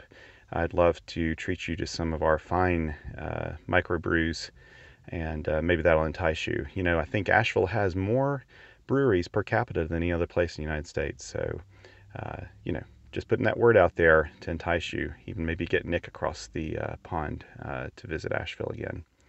Thanks for everything you do, and blue skies. Well, thank you for taking the time, Thomas, to record some audio feedback, and beer in Asheville sounds absolutely wonderful. Got to do that for sure. And I would wager to bet the three of us that are on the show today that, well, even if Steph were here, I don't think it would matter. I believe that Captain Nick would probably hold the honor for having flown the highest. Well, I don't know, Jeff, actually, because I haven't been that high. I think probably the highest I did was a trip in the Phantom. Got up to about 56,500. That's all. You got me beat by a long way. The highest I've been. Yeah, maybe. Yeah, my highest I've been, I think, is maybe like mid 40s and the T-38, or maybe not even that. Maybe 43. I forgot what the service ceiling was on that. But yeah. No higher than, and the highest I ever was in the 141 was about 43,000. Yeah, so yeah. But I don't think out of military flying, I don't think that's a particularly stunning altitude. I mean, the aircraft was probably capable of going a lot higher. It's just that we very rarely had a good excuse to go up there, and you needed a full tank of gas and clean wings and a good reason to want to waste it all. So, and we didn't usually have that many opportunities. Yeah. What'd you say, Dana? How high have you been? In the mid 40s as well. Unofficially or officially? Unofficially, I was on a last minute charter that one of the guys had called in sick, and it was a Citation 10, went from Fulton County Airport out to Eugene, Oregon. So we had that up at 45. Wow. Well, I technically not type rating the aircraft, so I technically wasn't piloting the airplane. So highest I've ever been is 41 when I was in this Citation 2. Yep. So I was right. Nick definitely has us all beat 56,000 or whatever. That's up there. So I noticed that when you're up even in the low 40s, you really get a sense of the curvature of I know this is going to come as a surprise to those of you who believe that Earth is flat, but yes. You actually do kind of start to see some curvature on the horizon, and I would imagine up at 50-something thousand feet, that's even more pronounced. Yeah, and the sky takes a distinctly dark shade to it, so it goes quite black above you, dark blue, black. Neat. But I've cruised an F-18 at 51. We weren't going for altitude. We were just coming home for an exercise in Malaysia, and there were a lot of big thunderstorms around. So rather than dodge our way through them, we just kept cruising up. But at 51, you just have to keep tapping the burners because you didn't want to use constant burner. So you tap the burners, get the speed up a bit, and because you're struggling between going transonic and your stall speed. So you're just trying to juggle the throttle. So we just cruise home for fun at that height. But no, And no, I didn't ever fly on Concorde. Thank you, Tony. I wouldn't have minded. It would have been fun. They were up around 50 or 60, weren't they? Yeah, I think First Officer Mike said he and his granddad got to 60,000 on the Concorde, and TWA 88T in the chat room 51,000 feet in a Lear 45. That's brave stuff. Yeah. Those little airplanes, they do have a tendency every now and again to decompress. And you have to be damn quick with an oxygen mask to stop from dying when that happens. Yep. Yeah, look at Payne Stewart. That's exactly what happened. There've been a number of them, haven't there? Yeah. Yeah. True. All right. Let's move on. Some more audio feedback. This from our friend in Wellington, New Zealand, Glenn. Hi, Captain Jeff, Dr. Steph, Captain Nick, and soon-to-be Captain Dana. Hello, and my fellow APG syndrome sufferers. It's Glenn Towler here from New Zealand with some feedback. I'm not anti-Russian. I just seem to find that they do seem to produce a lot of good material that we can use to say how crazy they are. And of course, in the news again this week, of course, there was an Antonov crash where the pilot decided not to do it anti-icing, apparently, allegedly. And the plane crashed because of ice all over the sensors, apparently. So, yeah, they never seem to change the Russian. So also, of course, Oshkosh is coming up. I'm flying over to Atlanta on the 14th of July. So, if not to have a meet-up before I jet off to Oshkosh itself, that'd be awesome. So, you say the 15th or 16th of July would be awesome. So maybe we can make something happen, hopefully. I know a few people in Atlanta now. And that'd be awesome. And also on the 26th of July, about 10 o'clock in the morning, I'd like to do one at the Brown Arch again, like we did last year. That's pretty awesome. I know quite a few people turned up. And so, like an APG airplane geeks sort of meetup. I'll publicize it around on Facebook and Twitter and maybe try and get in the Slack room. I haven't been in the Slack room for a long time, so I must do that more. That's it, really. Keep up the good work, of course, and enjoying the podcast. And blue skies and tailwinds. Oh, and talons, Douglas. Glenn out. Thank you for the talons, Douglas. Thank you, Glenn, for that. Yeah, Glenn's the one that usually sends us links about the crazy things that the Russians do. So I was accusing him of being anti-Russian. I think it might be just about time for this week's installment of Plane Tales. What do you guys think? Let's do it. Brilliant. All right. Brilliant. The Old Pilot's Plane Tales. The Vengeance of Peenemund.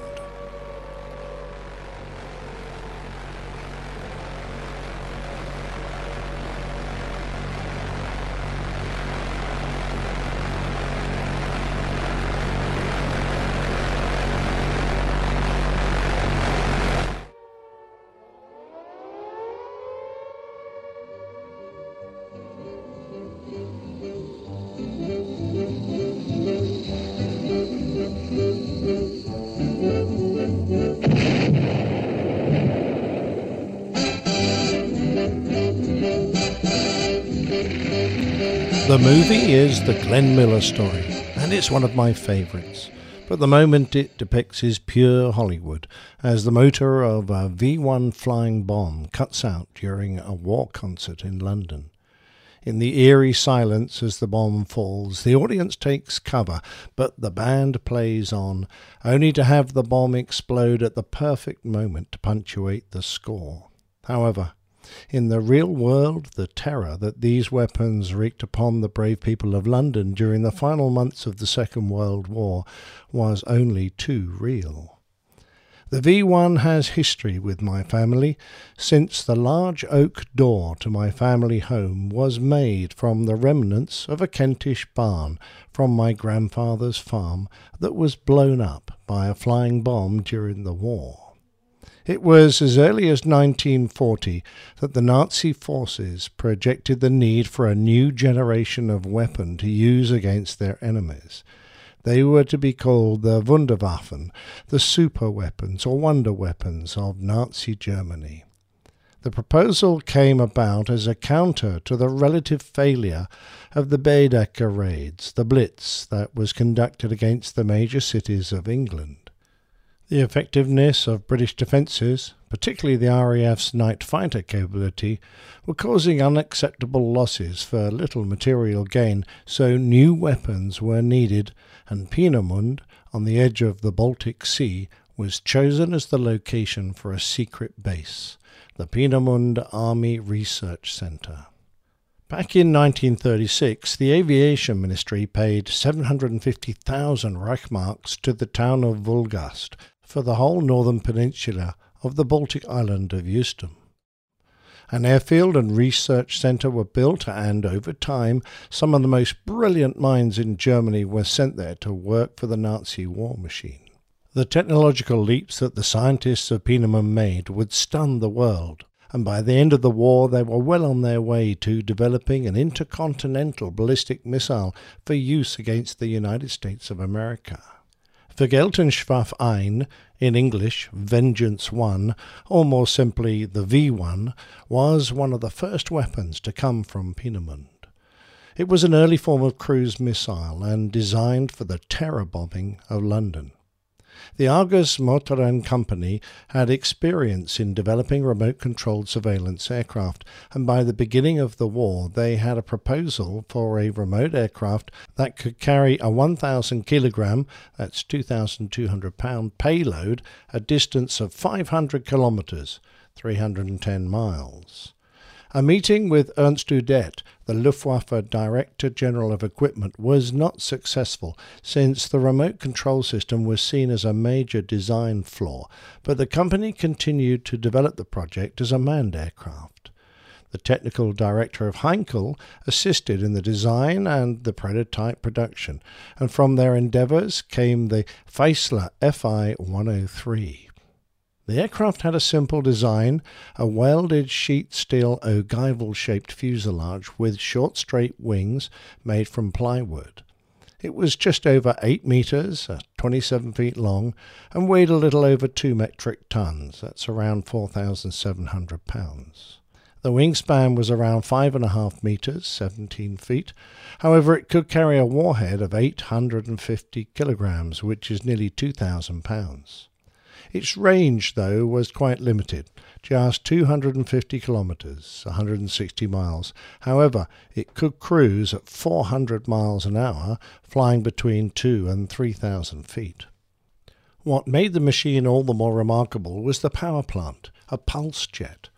Mounted in a pod on top of the tail, the engine, which used a resonant combustion, was first conceived in 1864, with both a Russian and a Swede claiming to have invented the concept.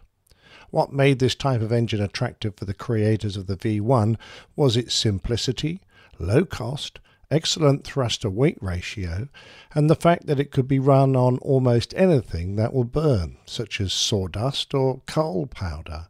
In practice, the V1 used low-grade petrol.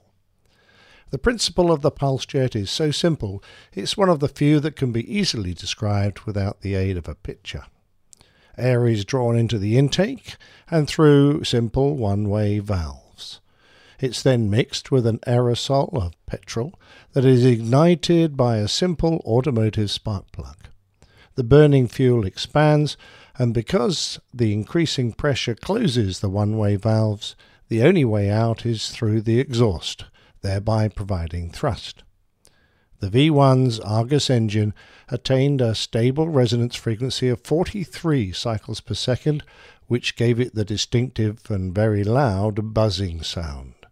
It was this noise that led to the V1 to be called the buzz bomb, or doodlebug, after the noisy flying characteristics of beetles such as the European cockchafer. Other than the flapping shutter valves in the intake, the engine had no moving parts and could be run while stationary. It was started by using compressed air to induce airflow and acetylene as fuel. Once it reached its operating temperature, the engine became self-sustaining and the external hose connectors could be removed. Two versions of the FI-103 were developed, one guided by a pilot, the R version, and one that was to become the V1, which was fitted with a rudimentary autopilot. The R version, codenamed Reichenberg, had several operational versions, all of which were basically suicide bombs. During the development of the piloted versions, test pilots were dying just trying to land the aircraft, and Hannah Reach was asked to make some flights to establish the cause. I talked about this Nazi test pilot in an earlier plain tale from APG 217, The Woman Who Flew the V1. She discovered that the Reichenberg had a remarkably high stall speed, and the previous pilots, without high-speed flight experience, had tried to approach and land too slowly.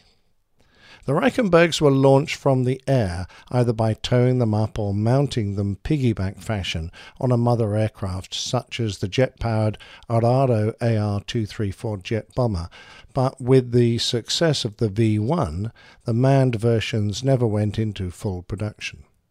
The V1, however, was launched from a steam-powered ramp known as a Dampfversucher. Later versions used a rocket system powered by hydrogen peroxide and potassium permanganate.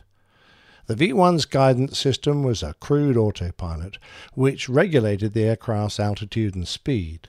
It was first designed to be used as a precision radio-controlled weapon, launched and guided by a bomber, but the Nazi government decided instead to use it as an area weapon against London. A weighted pendulum system provided fore and aft attitude control, with fluctuations damped by a stabilizing gyrocompass tied to a magnetic compass.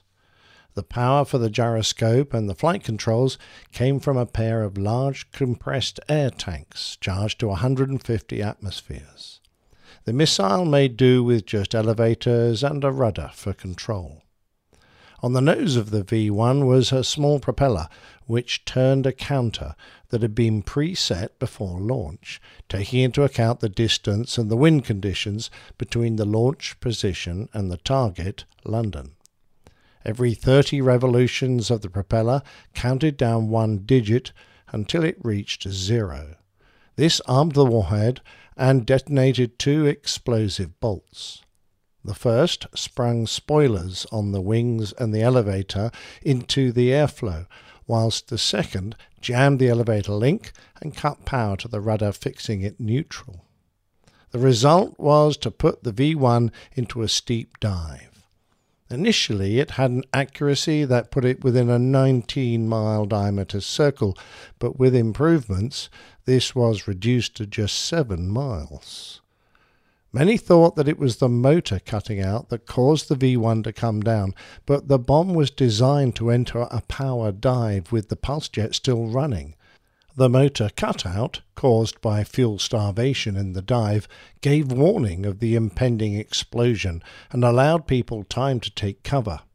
In the mind of its Nazi creators, this was far from ideal, and was soon fixed so that by the end of the V1's reign of terror, they were arriving almost unannounced. On a Friday in July 1944, a V1 bomb exploded in front of the clock tower in Lewisham High Street, in the middle of a bustling market. The market stalls lined up outside Marks & Spencer's, Woolworths and Sainsbury's caught the full force of the blast, which came without warning. The bomb had detonated on the roof of a bomb shelter, which collapsed. Shops were demolished on both sides of the street, and casualties were found in the basement cafe of Woolworths and even on passing buses. The effect of the bomb was strong, damaging property for 600 yards. Dead and injured lay everywhere. The most seriously injured were taken to the nearby Lewisham Hospital, which itself had been hit a few days before, with 70 injured and 3 killed. A month before this, a V1 bomb hit the Guards' Chapel on Birdcage Walk, not far from Buckingham Palace. It was a Sunday, and a military and civilian congregation had gathered at the Guards Chapel for morning worship. The choir had just started to sing the Eucharist when the engine of a V1 cut out overhead, and it nosedived onto the chapel roof. Tons of rubble fell onto the congregation, and as the clouds of dust subsided, first aid teams and heavy rescue crews arrived to find a scene of utter devastation. At first the debris appeared impenetrable. The smashed remains of walls and the collapsed roof had trapped dozens. The doors to the chapel were blocked. The only access point for the rescue teams lay behind the altar. Doctors and nurses had to scramble in between the concrete walls to administer morphine and first aid. Several rescuers later recalled that the silver altar cross had been untouched by the blast, and candles on the altar continued to burn. 121 soldiers and civilians were killed, and 141 others were seriously injured. The death toll included the officiating chaplain, several senior British Army officers, and a US Army colonel. Countermeasures were taken to defeat the threat in layers of defence. One was a line of advanced radar-laid anti-aircraft guns, but the V1 was a small target. However, by the end, the gun belt was accounting for over 50% of the attacks. Barrage balloons were flown, but the Germans fitted cable cutters to the V1's wings, and fewer than 300 were ultimately brought down. Only the fastest fighters stood a chance of catching the jet-powered flying bombs, and attacking them was a risky business, since the fighter stood a good chance of being brought down by the explosion, should they succeed in hitting one. Wing Commander Roly Beaumont described an attack. He fired a long burst and was left inside a huge fireball of black smoke, flames and twisted steel. His Tempest was rocking and bucking in the heart of the blast, and he was thrown violently into the side of the cockpit. When he finally shot through into the light, he saw that his uniform was smoking, as flames had licked through into the cockpit and singed his clothes, but luckily he was unhurt. The best fighters to use were the Tempest, modified Thunderbolts, P-51 Mustangs, Griffin-powered Spitfires, and the wonderful wooden Mosquito. In addition, radar-equipped Wellington bombers were used as airborne early warning aircraft. Aware of the dangers of trying to shoot the V-1s down, some pilots chose to use the turbulence from their wingtips to topple the autopilot within the flying bomb, whereupon it would spiral into the ground.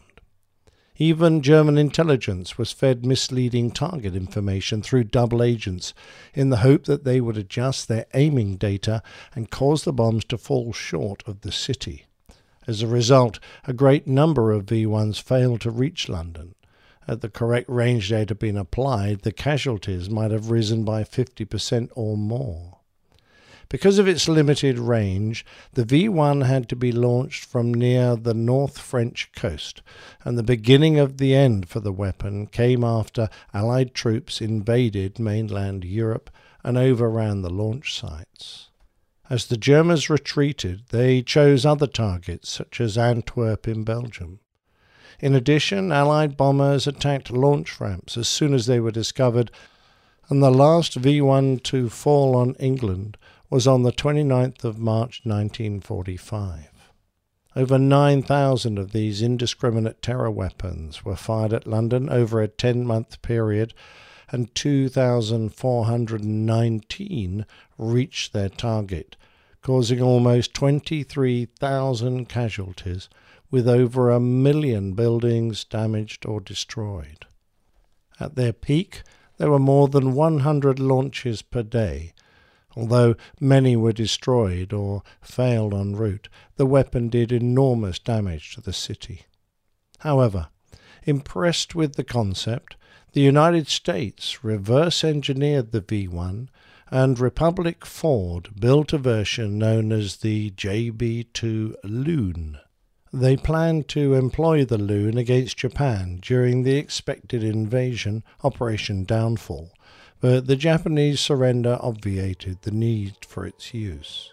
when I saw one in bright yellow and sporting USAF markings at the Udvar-Hazy Air and Space Museum at Dallas, I have to say it sent shivers down my back.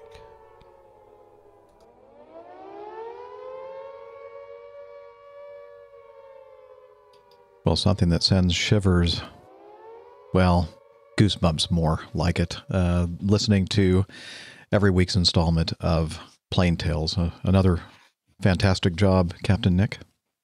Oh, thanks, Jeff. Yeah, I must admit that idea came from when I saw that doodlebug. I was intrigued. I'd obviously seen them before, ones that have been put in museums since the war, but always Luftwaffe, or in fact they were, I'm not quite sure, I think they were artillery pieces they were considered, so they were probably fired by the army.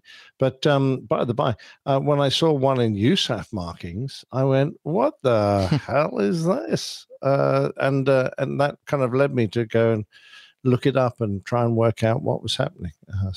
Yeah, it was an amazing story. And that bit about the door from my old house, it's very sure, beautifully made door. My grandfather, apart from being a farmer, hop farmer, he was a good carpenter, and he made this door, and it went together with in a very traditional method with just pegs and no nails. Probably still there now. Unfortunately, the house has been sold, but I wonder if the owners know the story. Hop farmer. Well, that's awesome. Yeah, I know. It would have been great to have been able to have some beer made from his hops. Yeah, but, wouldn't it? Vintage hops. I didn't realize that they had reverse engineered that rocket. Yeah, that's amazing, isn't it? Yeah, you guys were going to use it against the Japanese. Didn't realize it. And the funny part is, I thought that was the original version at the museum. So, all right. Yeah, interesting. Very interesting story. Hadn't realized that myself. You always learn something new on this show, that's for sure. Yes, sir. Or many of us do anyway. All right, moving on to the feedback folder number 8. Liz sent this in. The Canadian Transport Minister orders officials to explore all options for reducing pilot laser incidents. Transport Minister Marc Garneau has instructed his officials. Okay, that's just a repeat of the headline there. Let me move on here to the next paragraph. A federal official says that those options include banning certain types of lasers outright. The number of laser incidents have actually dropped by 25% since Garneau initiated a public education campaign 2 years ago. There were 379 reported incidents of lasers aimed at planes last year, down from 590 in 2015 and 527 in 2016. But Garneau says that that's not good enough. Here's a quote from him. "This is not only reckless, it's criminal, and it is absolutely essential that we bring those numbers down because one is too many. There's no question about it." And then it goes on to talk about the risks of lasers pointed to the cockpit of an aircraft, usually during takeoff or landing, the two most critical phases of flight, and the fact that that can distract, disorient, or even temporarily blind a pilot. So, yeah, well, I'm on his side there. Yeah. Yeah, the sooner the better. I have not, I know that you have, Nick, experienced this phenomenon. Yeah, a couple of attacks, not as many as Al. I think they've got a different class of laser user up where he used to fly from. Really? Just more of a sport where Al was flying, I guess, huh? Yeah, I think so. But yeah. Certainly they're a nightmare. How about you, Dana? Have you ever been lasered? One time. Yeah. And it was green. Yeah, that's the worst kind, they say. Yeah, we had it, a quick flash. It really wasn't really able to focus into the flight deck very long. Mm-hmm. But it was a very, very quick flash, and it was definitely green. Could see the green in it. So didn't affect either one of us. Obviously did the appropriate paperwork. I don't do a lot of, the only flying that I do at all during night is the early morning hours, and I guess most of the people with lasers are fast asleep. But I don't fly that much late at night, so perhaps that's why I've never had the experience. I hope never to have the experience, but I'm glad to see that some country is doing something about it. Yeah, definitely. Larry wrote to us, and we were talking about last episode the guy that broke through the fence at LAX, ran to a Southwest 737, grabbed a fire extinguisher in the wheel well, and the alarm went off and all that kind of stuff. And we were kind of scratching our heads about that. And he sent us a picture of something, the APU fire control system and panel on the inside of a 737 wheel well. And as we had guessed that maybe that was what this person was actually grabbing, not an actual fire extinguisher, but some kind of a fire extinguishing handle, and in this case, the APU fire control handle. And he said, I'll bet that this does or makes some kind of an indication in the cockpit if somebody yanks on this thing. I'm not sure if it does or not. That really looks like something that came out of a steam engine. Well, okay. It's a Boeing, right? Well, I rest my case. Okay. I mean, I just trying to help you out there, Nick. You're very kind. You're welcome. Here we go.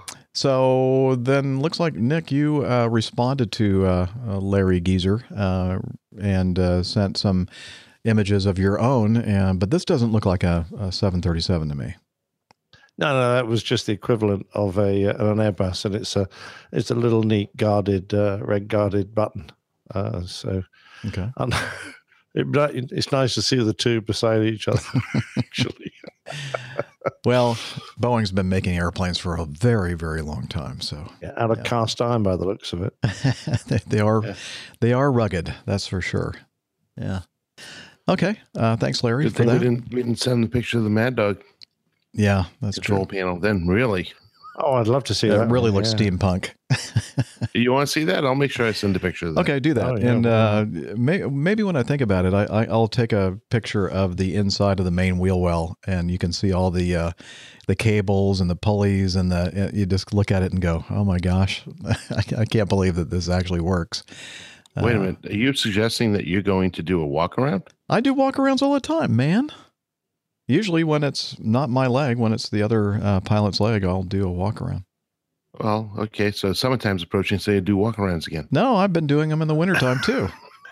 Dana's soon going to be a captain. I'll laugh my socks off if he doesn't do every walk around. Yeah, you better. Yep. I will be doing my walk. I love doing my walk arounds. Some airlines that's actually the policy that the captain must do the walk around. The guys that never get out, decide never to do a walk around. They don't know what the outside of the aircraft looks like, and certainly, lose familiarity with different parts of the aircraft. And so that's part of the oral exam in ACME is you have to know on the exterior of the aircraft what different things do and what you need to be looking for. So I would say that it would just be smart to keep current that way. Yeah. I don't get guys that never do that. They during their oral examination, they'll go airplane, airplane, wheel, airplane. Exactly. Well, what else are you looking for? Come on. I mean, counting the wings, counting the engines. Yeah. Make sure all the big pieces are there. No huge leaks. No. Make sure all the fluids on the inside. Yeah, exactly. Pretty much. All right. Number 10, Ralph. He said, just 2 questions this time. Smiley face. Don't want to overwhelm you guys. Hey, no need to get snarky, Ralph. Now, if you remember, Ralph Walker sent in some feedback a little while ago, and he had a whole show, like 100 questions on it. Yeah. Well, okay, maybe not 100. It just seemed that way. And so I said something about the fact that, if you're new to this program and you're sending in feedback, please don't send more than like 1 or 2 questions in your feedback, because that just makes it more fair for everyone else to get to their feedback. So looks like Ralph took it to heart, even though he's a little snarky. But we like snarkiness, Ralph. Thank you. He said, number 1, do you carry your passport with you at all times just in case of a change of plans? Picking up a plane in Mexico, for instance? Yes. Yeah, well, we are required to. And even though that Dana and I are in domestic categories, technically, even though we'll fly to the Caribbean and Mexico and Canada, but even if we had planned to fly a trip only within the domestic United States, we are required as Acme pilots to always have in our presence, in possession, a passport. So we should always have our passport with us every time we leave for a trip. And what percentage of thrust do you use? 50%? 90%? Question also applies to the old curmudgeon, A330 versus A340. And let's see, what percentage of thrust do you use? I use about 53.8% usually. To do what, taxi? I'm just joking. We don't really, when we use reduced thrust power takeoffs, or that's a contradiction, isn't it? Thrust power. When we do reduced thrust or reduced exhaust pressure ratio, reduced EPR kind of takeoffs, it's not expressed in a percentage of thrust for us. It is measured in different units. Even if you're using, if your engine is one of those that doesn't have an exhaust pressure ratio gauge and are using compressor speed settings or RPM settings, again, it doesn't roughly equate to percentage of thrust coming out of the engine. So I'm not really sure what percentage of thrust that we, what that would equate to. Like if we used a standard, for instance, Dana and I, a lot of times we'll be able to use a what we call a Flex 50 or an EPR 50 setting, and it's an assumed temperature. So it may be, let's say, 65 degrees Fahrenheit outside, or let's make it 68, makes it easy, 20 degrees Celsius. But instead of using the power settings for 20 degrees Celsius, we'll use the power settings for 50 degrees Celsius, which I think most people would agree is much, much warmer. And what that does is it sets up the engine to a lower power setting. And so in effect, we're making a reduced thrust takeoff using reduced power, which ends up making the engine last longer. It longer between overhauls and wear and tear on the engine, that kind of thing. And also, I've heard, and I don't know if this is true or not, that the chance or likelihood of an engine failure on takeoff goes down dramatically if you're not using the full rated thrust of the engine for your takeoff. But I don't know if that's true or not, but that sounds like it it sounds like it'd be true. Yeah, we only use full power, i.e. toga, for an occasional takeoff and obviously an occasional go around. And we're limited to 5 minutes in a non-emergency situation because the engine's up there at a very high temperature, producing a lot of thrust, and you don't want to cause so much wear that you end up with a failure. If you're in an emergency, you can increase that to 10 minutes. And I always think, well, that's a bit of a laugh, because if I'm in an emergency and I need it, I'll use it as long as I damn There's well no want limitation till the damn thing blows up, if I have to. Yeah, exactly right. So that's always a bit of a laugh. And we, out of interest, not only flex our takeoffs in the same way that Jeff described, we derate our climbs. So we use a lower or a derated climb thrust for exactly the same reason, as to prolong the engine life. Anything to add, Dana? No. Perfect. Pretty much covered it. Yeah, Dana and I fly the same jet, so we're probably going to say the same thing. No sense droning on about the same thing. Yeah, true. Yeah, so there you go. Again, you could probably use some kind of a formula to come up with a rough estimate of what percentage of the thrust you're actually using based on your exhaust pressure ratio setting or your N1 setting, but I just don't know what it is. I'd just be guessing. Maybe 75, 80% of the actual thrust. What do you guys think? Well, it would be a wild guess. Yeah, but I would say about the right 80%. 80% probably. Well, couldn't you say though on the N1 gauge, because there's a range. We talk about 88, 92, and 95. Mm-hmm. In 95 is representative of maximum power applied, not firewall power, but max power. So couldn't you say, in theory? Yeah, you could roughly estimate it, because the only reason why I hesitate is because I think what's the maximum N1s, they're over 100%. So it's not exactly a 100% range. I mean, like the highest. Yeah, I mean, if you firewall it, I think, what do you get, 105 or somewhere around there? Something between 100 to 105, yeah. Yeah, so that's close. It's a close representation. So if you really wanted to put a percentage, flex thrust is roughly 88% on the Mad Dog. Okay. A normal power thrust is roughly 92%. I mean, we're talking N1, so N1 being the scale from 0 to 100. Yeah. In the sense, so in max power, which is just a normal, no derate of any sorts, I was right at 95%. So, or 95 N1. So you could probably put a percentage and be fairly close or fairly accurate with that. I'd say plus or minus 5 degrees, probably. It'd be close. Yeah. Good point. Thanks, Dana.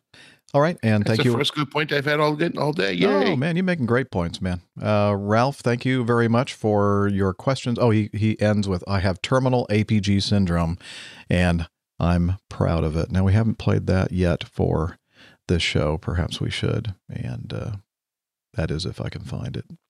Doctor, give me the news. I got a bad case of APG syndrome.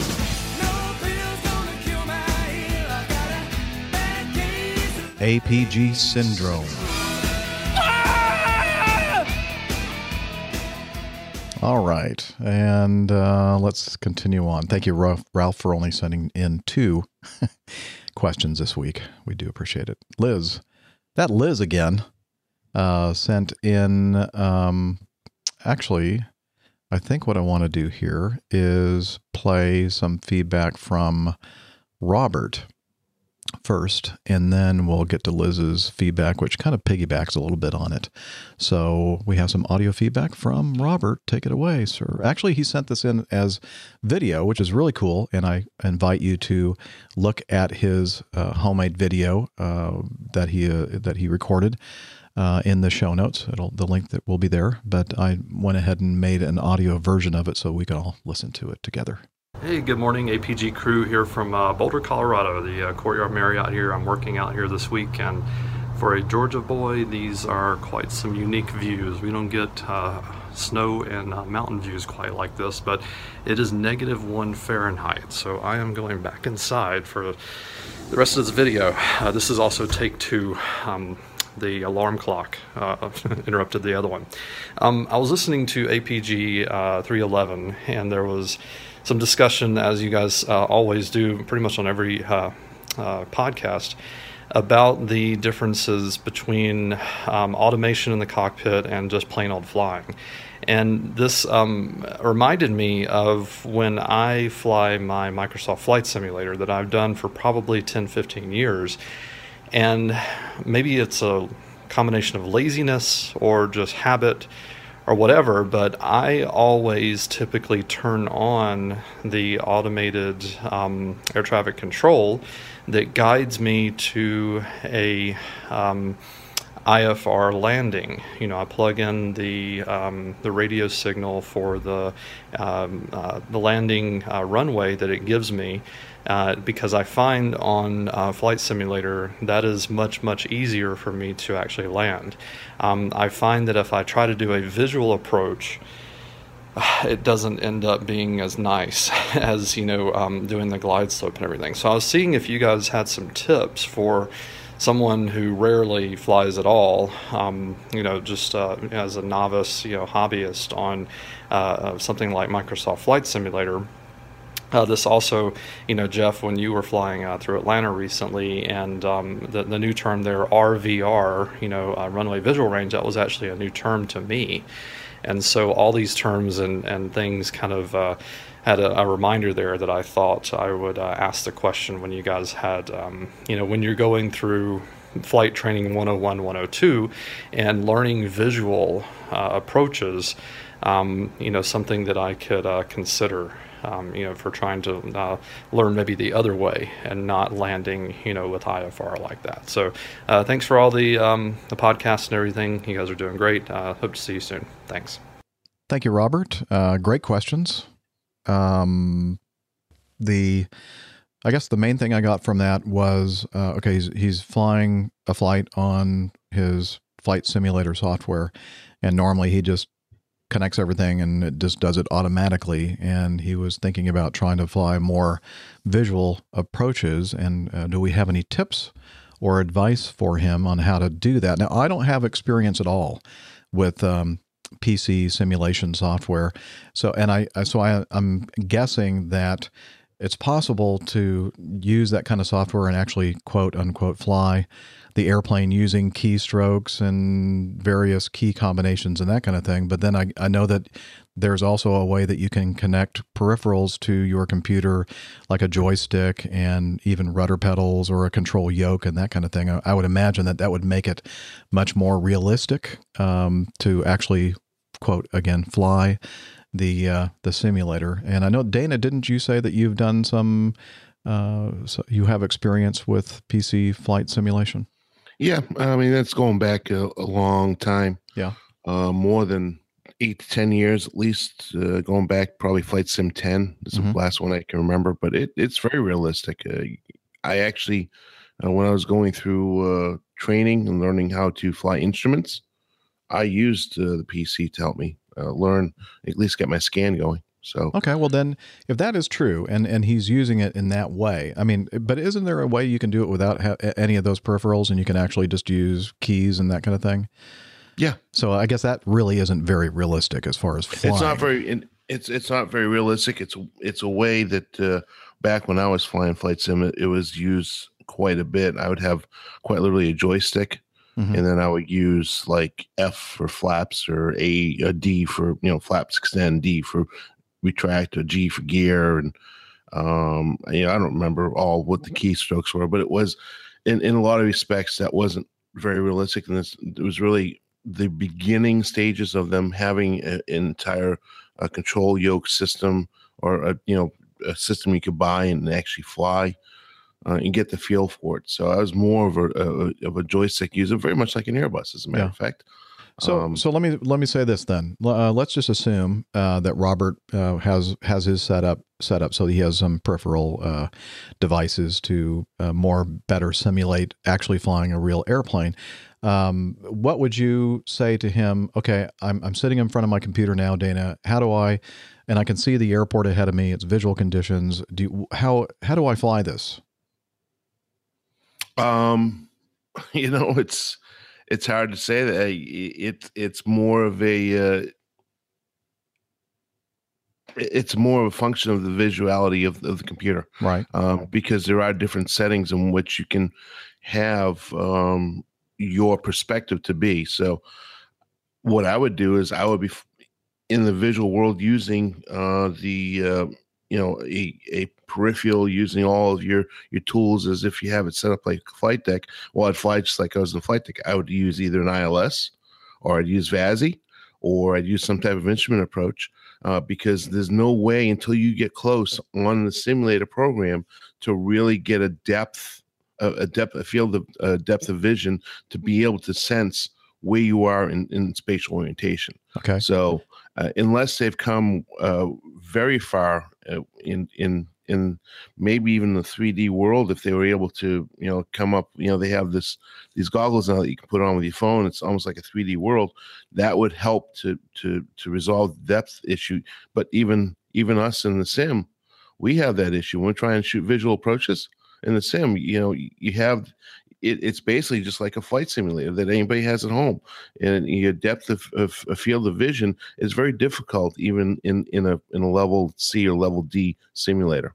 So that we even fly. So basically, I think maybe sometimes that people listen to the show who are not pilots like we are, have this idea that when we say we're going to fly a visual approach, that we're not going to use anything but our eyeballs and looking at the runway and flying the airplane that way. But guess what? We always use backup instrumentation as if we were in the clouds and couldn't see a thing. We'd still dial up the ILS system to provide a backup to show the track to the runway, to show our glide path. So if we have a glide slope available, we're going to use that. And so we're not normally, in fact, it's very unusual that we'll ever fly to an airport that doesn't have any kind of a ground-based or satellite-based approach aid for us to look at in the cockpit, just to kind of double check and make sure that what we are flying and what we're seeing visually matches up with the instrument approach, the underlying instrument approach. And I would imagine that, Nick, you would agree with that as well, right? Yeah, I've got a bit of experience on flight sims. And I think if you want to do it completely visually, it is quite feasible. But the best thing to do is to work up to it by looking for the visual cues that you will need whilst you're flying instrument approaches. So get the weather good, and then look at the aspect of the runway, look at the way the visual slope indicators, the PAPIs or the VASs or whatever you've got on the airfield you're flying on your sim, work. If you go low, look at the readings. You're going to get more reds. If you go high, you're going to get more whites. And get a feel for it as if you were doing it visually. And then, get yourself lined up on the glide slope and get yourself halfway down on an approach, then just turn the ILS off and try manually continuing and holding that picture and doing a visual landing. Then back it out a bit, do it a bit more, back it out a bit, do it more. And then eventually when you get confident enough, try coming in at an angle for the runway, picking up the cues and turning on, and then descending yourself down. And then eventually, if you're when you're happy enough, try doing it from a circuit. Plenty of documentation on how to fly circuits. So, you should be able to find something that applies to the aircraft you're simulating, and just slowly build up a knowledge base until you feel you can do it yourself. Exactly. So, great advice from both Dana and Nick, who are experienced PC simulators, or at least at some point in their flight experience have that experience of flying PC sims. Again, I can't say anything about it because I've never had that experience myself, but I think that's great. I'm thinking just do it the way we do it in the real world too. It's the same thing. Just use those things as backups, and then you can you kind of get that picture and just to reinforce the fact that you've got the right visual cues to land the airplane. In reality, anybody that wants to learn or is even considering learning to fly, other than just in the sim world, you don't want to develop bad habits. So even when you're sitting there on a flight simulator, if you're cutting corners or not flying the aircraft the way you really should, it's kind of negative training in my thought process, because you got to learn the proper way to do it or fly the aircraft in order to be safe when you're out there flying in the real world. So, in the PC world, you can hit Control Alt Delete or reset, and you're back at the end of the runway. In the real world, if you're using the application to learn how to fly in the real world, or eventually fly in the real world, then I would highly recommend that you take some advice and use the simulator in a positive way, and make sure that you fly the aircraft just as Nick and I have discussed. And of course, we've talked about it several times in this show where airplanes have landed at the wrong runway, and every single time that we've talked about it, if the crews had been using the underlying instrument approach and referring to it as they were flying their visual approach to the runway, they would have noticed that they weren't jiving, and they would have possibly noticed that the airport and runway that they were going to and they actually landed upon were not the ones that they thought they were landing on, and they could have kept themselves out of trouble if they had just used good discipline and good procedures. Which is a very important point. Even if you're flying to an airport And a lot of the general aviation airports that you'll find in a flight simulator, even if you're flying into an airport that doesn't have a prescribed instrument approach, all the modern aircraft, especially, we're as old dinosaur as it gets, but even in our aircraft, you can build an approach based on the runway and the runway heading. So it's always best to have some type of backup and use a backup, even if you don't have an instrument approach. For example, last night here coming to Wilmington, runway 17, all it has is an RNAV approach. Well, we are not authorized to fly that RNAV approach. However, in the box, it's still there. So you load up the approach. So you have some type of guidance guiding you to the right airport, the right runway, and even to a certain extent gives you the vertical guidance as well, vertical track error. So, these are things that you can use in the flight simulator world to make yourself more rounded and better practiced for the real world stuff and or flight sim world stuff. Tools, man. You got to use them. Good tools. Got to use them. All right. Thanks, guys. Liz kind of sent in something that's kind of on the same vein regarding automation and manual flying skills. And she found this on LinkedIn. Looks like Andrew Mizzi, M-I-Z-Z-I, or Mitzi. I'm not sure how he pronounces that. Starts off by saying, it was only a few days ago I was standing outside Hong Kong International Airport's Terminal 1 on a cold Tuesday night, shortly past 1 a.m., awaiting the arrival of a taxi to take me home. I was listening to the roar of wide-body aircraft flying past on departure to unknown destinations around the world. Those poor pilots, I thought. A late-night departure and a flight through the window of circadian low. I was happy to be firmly on the ground following a long multi-sector flight from Australia. The pressures of a modern and profitable airline operation meant higher demands on the use of automation at the expense of maintaining manual flying ability, especially when called upon late at night, and I knew what pressures those pilots would be under. On the cab ride home with taxi driver friend Alex, shop talk ensued. We had a conversation about where I'd been, the type of 747 operation we fly, and a common subject asked by passengers. Just how much time do pilots actually hand fly the aircraft?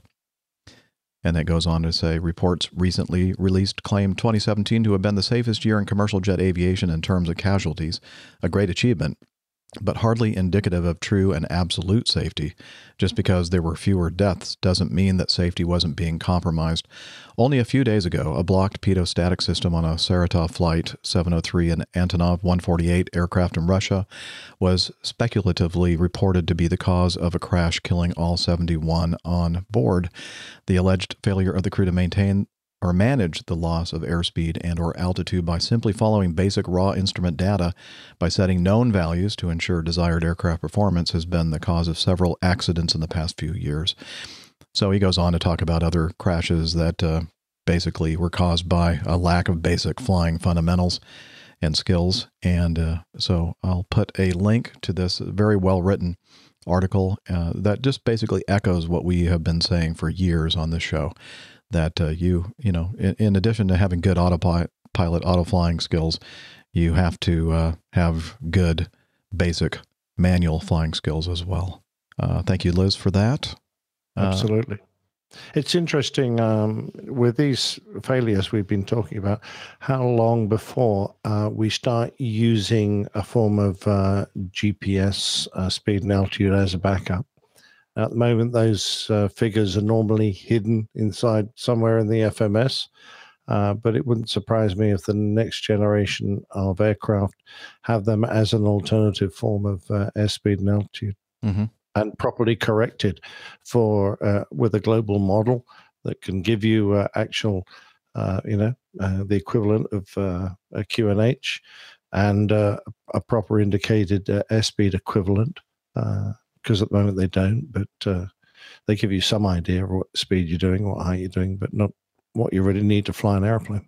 Back in the old days, that's back right. flying 141B Starlifters in the 80s, the other century, we actually, it was a procedure that we'd use all the time, and we would monitor in our cross-check the ground speed readout, which is down on the center column. It wasn't even anywhere near, our field of vision, looking at our instrument panel or through the windscreen.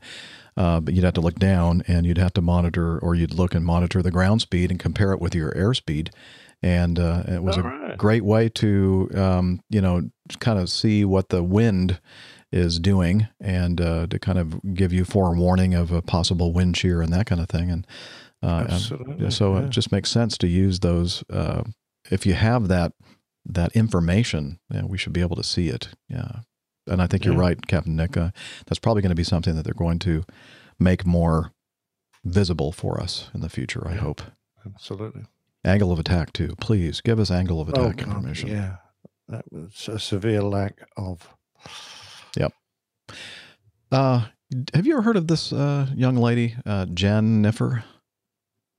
Yeah. Yeah. Well, she sent us some feedback, and you'll regarding something that we've talked about in the past. Well, she'll let us know what she's talking about here. Here you go, Jen. Please take it away. Hello, APG crew and community. It's Jen Niffer here. On episode 307, I sent in some feedback about airport fees. And afterwards, Nick wondered how much it would cost to land his A340 at my airport. And Jeff wondered how much it would cost to de-ice his Mad Dog. Well, wonder no more. I am here with some of those answers for you. Yay. Before I get into the rates, I just want to talk a little bit about what it means to be a signatory versus a non-signatory airline. And I mentioned this in the feedback before, but just to go over it again, a signatory airline is one that has signed a lease agreement with the airport, and I think it's usually for a term of 3 years. Or in the case of most of the cargo airlines that we work with, they've agreed to a certain number of flights every week. So that's what you have to do to be a signatory airline. And it matters because signatory airlines get lower rates. So as you know, I work for an airport authority, and we actually have more than one airport. We have one that's primarily for passengers and another that's primarily for cargo. So when we're doing landing fees, those are charged per 1,000 pounds max gross landing weight. So at the passenger airport, it's $3.17 per 1,000 pounds max gross landing weight if you're signatory, and it's $4.75 per 1,000 pounds max gross landing weight if you're non-signatory. At the cargo airport, it's $3.18 per 1,000 pounds for signatory and $4.77 per 1,000 pounds if you're non-sig.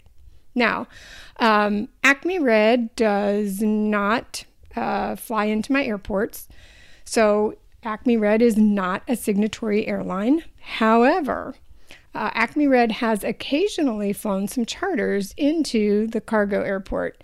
Now, I don't know what the max gross landing weight of an A340 is, so I did a little bit of Googling. These numbers may not be exactly right, but what I came up with was a max gross landing weight for an A340-600 of 584,000 pounds. So you would divide that by 1,000 and multiply it by the non-sig rate of $4.77, and that would give you $2,785. Let's try that again. $2,785.68 to land your A340 at the cargo airport. Now, Acme, on the other hand, does have a signatory relationship at our passenger airport. And so I send landing fee invoices to Acme all the time. According to Acme, an MD-90 has a max gross landing weight of 142,000 pounds. At the signatory rate of $3.17, it costs $450.14 to land a Mad Dog at my airport. Now, Jeff, when you're flying in, I usually add an extra 1,000 pounds because I know you're carrying all of that recording equipment with you. For fun, I thought we'd look and see what it would cost for Steph to land at the passenger airport in her snazzy SR-22.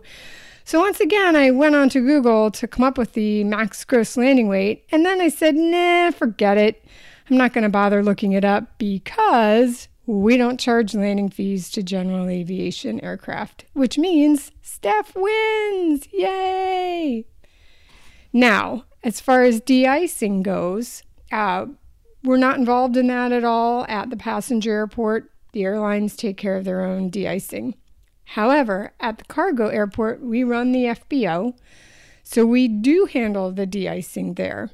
We charge $15 a gallon for Type 1 and $21 a gallon for Type 4, and that includes the cost of applying it. Now, how much de-icing fluid you would use really depends a whole lot on the conditions. We do have some Mad Dogs that fly out of our cargo airport, so I went and did a little bit of digging through some of our invoicing, and I did come across a day where it was one of those mornings where there was just a light frost, and we used 46 gallons, and at a price of $15 per gallon, it's $690 to de-ice a Mad Dog. So there you go. I went ahead and put together a blog post for my blog, Tales from the Terminal, that goes a little bit more in depth about some of the fees that airlines have to pay. And I'll send you a link to that so you can share it out for anybody who's interested. As always, I love the show. You guys are great. Hope that you guys come flying into my airport again sometime soon, not just so that I can send you an invoice, but so that I can say hi and get a chance to meet up with you guys. So keep up the good work. Take care. We'll talk to you soon. Bye. Sure, Jen. Sure. Yes. Say hi, then send us a invoice. Yeah, that's not fair that GA doesn't get billed. Yeah. What's wrong with them? That's Loafers. discriminatory. Over $2,000. Over $2,000 for my little A340. Come on. And you know, the de-icing that you were just talking about, that was just for Type 1 to de-ice. If you actually put the Type 4 for anti-icing, that would be probably another $1,000, $2,000. It's expensive stuff just for our little jet. Can you imagine how much that must have cost to de-ice and anti-ice your 340-600 in Boston? Oh, I know. They were spraying that Type 1 around like it was, happy juice. The Type 4, they were a little more conservative, but I'm not kidding. They they were spraying Type 1 around, and they were doing the fuselage, and it was just streaming over the cockpit. I mean, it was like a waterfall. Mm-hmm. So I'm going, oh, for heaven's sake, guys. I know. Sometimes I think the same thing. I think this is just like using way more than they need to. Yeah. Well, hopefully the program to recoup some of that de-icing fluid is going to continue to move forward. Yeah. As we were discussing before. So maybe some of those costs will be recouped. Well, not for our benefit. Yeah, sure. Exactly. The people that are shooting that stuff, they're going to get the recoupers benefit. Speaking of happy juice. Yeah. I was walking around today. I saw a sign. I've always said a liquid attitude adjustment or adult beverage. Mm-hmm. Yeah. I saw a sign at a bar that said adult daycare. I thought that was quite nifty. Adult daycare. Just drop them off Not here. to change the subject. I just had to throw that in there. Okay, excellent. Let's see. Colonel Jeff and Chris both sent in a link to this article, and I think it was Jeff that said something about this story doesn't smell right. Let's see. A row of passengers were removed from the plane after a man allegedly refused to stop farting. A plane was forced to land after a fight broke out over a man who allegedly refused to stop breaking wind aboard the plane. A pilot made an emergency landing after the fight broke out, and the two Dutchmen sitting next to the flatulent passenger reportedly asked the man to stop, but he refused and continued to break wind aboard the Transavia Airlines flight from Dubai to Amsterdam Schiphol. The Budget airline crew allegedly did not help the passengers after their complaints, Metro reports, leading to a fight between the men. Despite a warning from the pilot, the altercation continued and forced the airplane to be diverted to Vienna Airport, where it made an emergency landing. Police boarded the plane once it landed and removed 2 women and 2 men that the pilot reported as passengers on the rampage. The women, who are sisters that were removed from the flight, are now taking the airline to court, claiming they were not involved in the altercation. And one of the ladies, a 25-year-old law student, called the removal humiliating. We had no idea who these boys were. We just had the bad luck to be in the same row, and we didn't do anything. All I will say is that the crew were really provocative and stirred things up. All 4 passengers were released from police custody without being charged. However, all have been banned from flying Transavia Airlines in the future. Okay, our crew must ensure a safe flight. When passengers pose risks, they immediately intervene. Our people are trained for that. They know very well what the boundaries are. Transavia is therefore square behind the cabin crew and the pilots, the airliner said in the statement. And the captain issued another statement saying, "I'm the only one allowed to fart without consequence on this airplane." Actually, because you can't throw me off. Wow. Yeah, exactly. Wow. Interesting. Come on, I think people. Dr. Steph would have something to say about that. It's a normal human bodily function. Yeah. Yeah, I mean, we all try not to do it in a lift, but a journey in a lift only takes a few seconds. I mean, if you're on a flight that's lasting a few hours, it's going to be very hard to keep it in. I mean, you can. I guess you'd have to be there. I mean, maybe this person was doing it on purpose, like forcing it, instead of unable to keep it from, leaking. Yeah, perhaps. I don't know. Yeah, you're right. But anyway, you have to worry about hanging the underwear up in front of the vents to dry it out. Have to clean it out. Yeah, not good. I can't believe that. Okay. Yeah. All right. 13. Sean, I'm a new listener to the podcast. I started with episode 302, but have since gone back and listened to some of the older podcasts as I love listening to the show. I'm currently a student pilot and have not yet soloed, so I still have a way to go. I've been an aircraft mechanic in the U.S. Air Force Reserve or Air National Guard for the last 9 years. During the week, I work for an FBO based at Dane County Regional Airport in Wisconsin. That's Madison. I spent the first 5 years of my life growing up on Travis Air Force Base, where my father was a flight engineer on the C-141 Starlifter. I don't know Captain Jeff's military timeline, but maybe you two flew together at some point. I briefly wanted to explain my aviation background and why I love it so much. And I was flying the 141 back in 1983 through 85. No, 1983 Sure. through 1985. And, but it was, come on, it was a long time ago, that's for sure. Yeah. I was in junior high school. Okay, good. Me too. I was just in the junior high school program in the Air Force. Let's see. He goes on. My feedback today is about my goal to become a pilot in the U.S. Air Force and eventually an airline pilot. I'm about 6 months from completing my bachelor's degree and then intend on applying for various open pilot slots at Guard and Reserve units around the country. That's a good plan, by the way. I would recommend that. I am being presumptuous, but I was curious about what the transition from a pilot in the Air Force to the airline pilot looks like. If you have been a C-17 pilot for 10 years, do you transition into a captain slot in the airlines? If this has been addressed before, I apologize. So just to address that in this show, no. You start off with very rare cases or exceptions.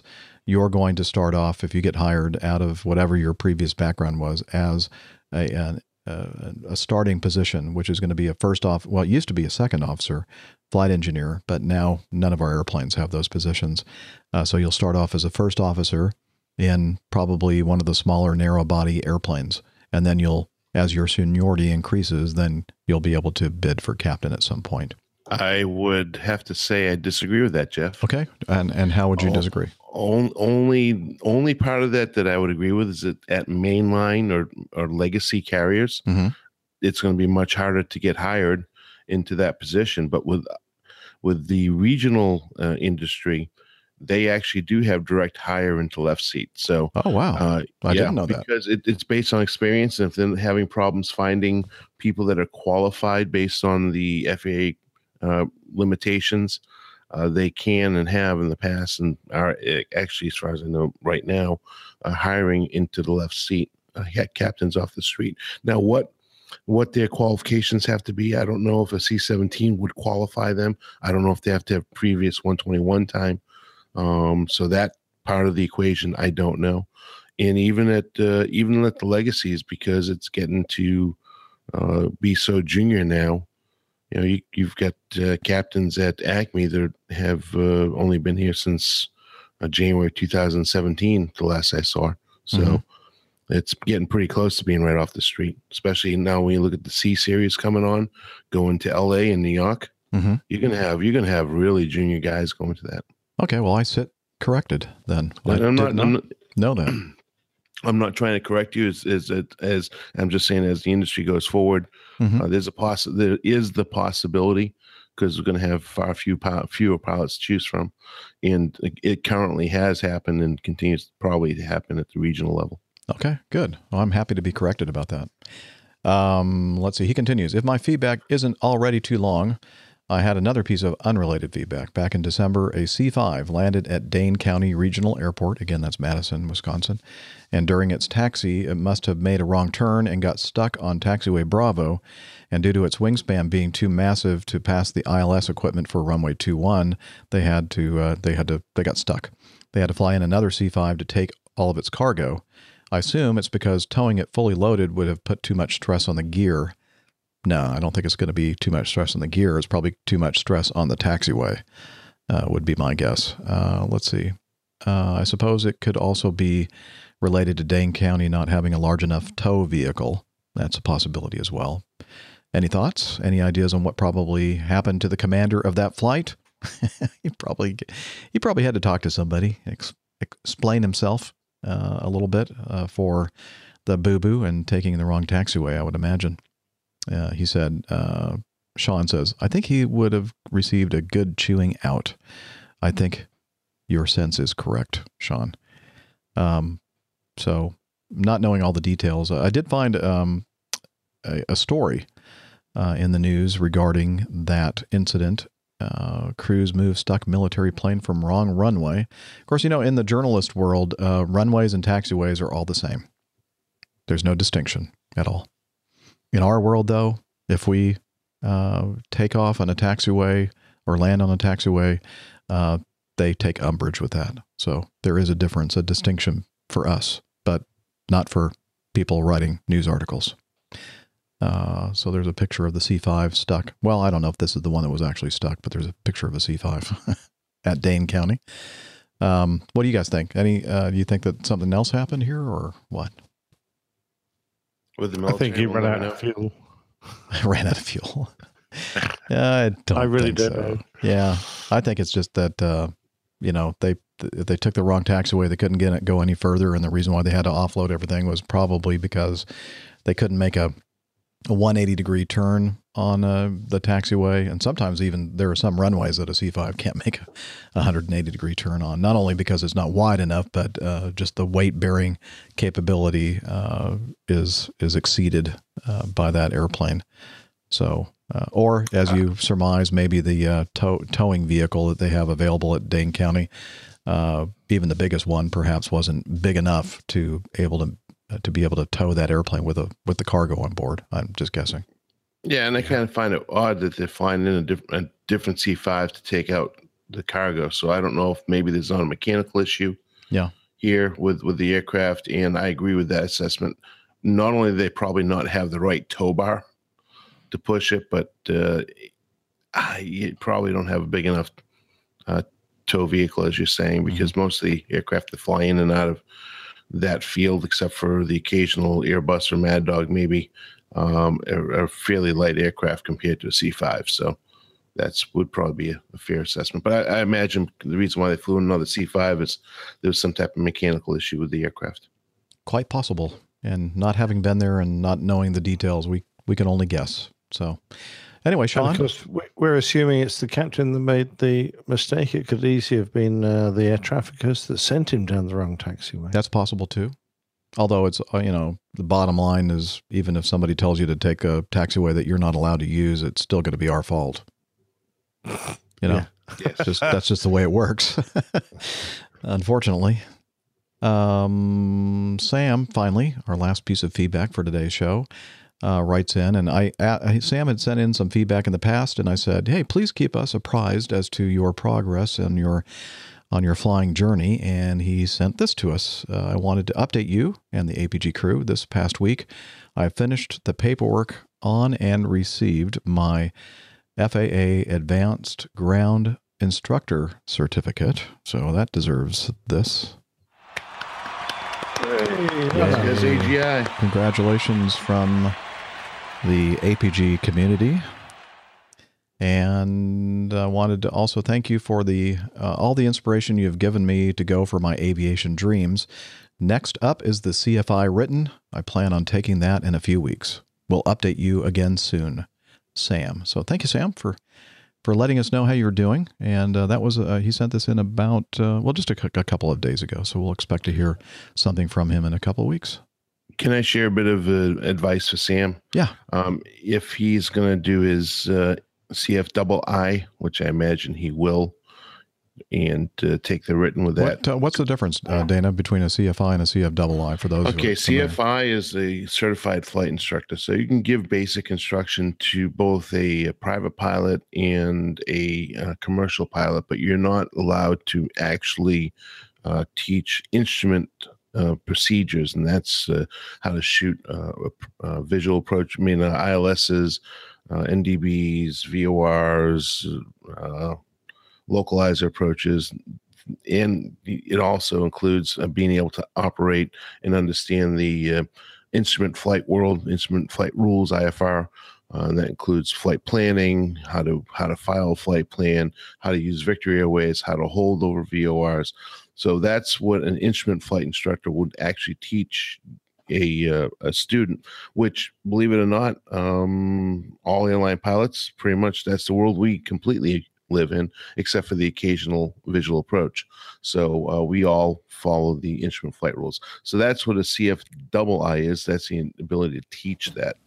MEI, multi-engine instructor, is another one of the I's. And what's your advice for him going for the CFII? So the CFII, I would definitely take the IGI and CFII written at the same time, because they're basically the same thing. Okay. So what's the IGI? What is that? IGI is instrument ground instructor. He's got an advanced ground instructor, which is AGI, which, by the way, Sam, I have both of those ratings, even to this day. I have the CFI as well, so I guess that's 3 ratings: CFII, MEI. I have all the I's, except for the only thing I don't have is sailplane and glider. So, but anyways, I would definitely knock out as many as those written at one time that you can, looking forward, especially knowing that you're going to do II probably with the IGI, get it done at the same time. Excellent advice from somebody who has experience. If you guys, have I heard you guys call it a PPL when you get a private pilot's correct? Everybody, but that's not actually technically correct. It's, I guess, a PPC. Yes. So what is we have a PPL because we get a license, but right. You get a certificate. Yeah, we don't get licenses. We get certificates. Certificates. Okay. That's correct. Yeah. And I don't know, I guess just everybody just says private pilot's license or PPL, but it's technically not right. Yeah, it's okay. It just confused me. Yeah, and I wouldn't even go with PPC. I would just say private pilot. Yeah, there you go. That's really what it is. I mean, if you look at your ticket, it's a certificate ticket, which is now a plastic card. By the way, it used to be a paper license, and they've switched to plastic cards a long time ago. But that's you'd either call it a certificate or a ticket. So it's a private pilot license. And Sam May does I just point out that Dr. Steph has just messaged us a picture of her at her conference working hard. Have you seen that? Yeah, yes, I just saw that too. Come across, yeah. Okay. Thanks, Steph. Yeah, she's hard at work at the conference. She's hard at work. Oh, yeah. Yep. Those mighty nice glasses, by the way. That's a pretty chilly-looking conference room. It is. Oh, the terrible conditions she's having to endure. Okay, well, with that, that's the end of our feedback folder for today's episode. And if you want to learn more about the show, head over to airlinepilotguy.com, where you'll have information about the crew, the community, which is the most important part of this whole thing, is the community. Merchandise, the live page. What else do we have over there? Information about the coffee fund if you want to hear some of the crew logs that we're alluding to on the show. Let's see what else. And just the satisfaction of knowing you're helping us out with your hard-earned dollars. And social media. Captain Nick, can you fill us in on how they can kind of follow us between shows? Sure, you can find us on Facebook by going to facebook.com /Airline Pilot Guy. And you can find us on Twitter by tweeting at APG Crew. Okay. And also we have a group on Slack, and Hillel will tell us about that. APG listeners, please join us on our Slack team. On Slack, we share news and ideas. We suggest episode and Plain Tales topics. We plan meetups and events. To get into the Slack team, please send me a tweet with your preferred email address to @HI11E1, and I'll send you an invitation. That's Hillel @HI11E1, and see you in Slack. Thank you, Hillel. And I guess until next time, wishing you clear skies, unlimited visibility, and tailwinds. Take care, and God bless. Bye, everybody. So long. See you next time.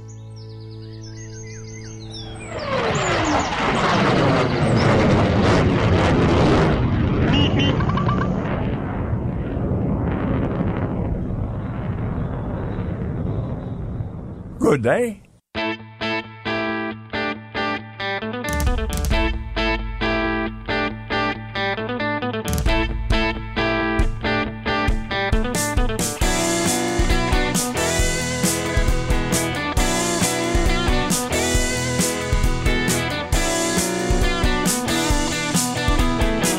I used to be such a good pilot till I started APG. I opened doors for little old ladies. I helped them to their seats.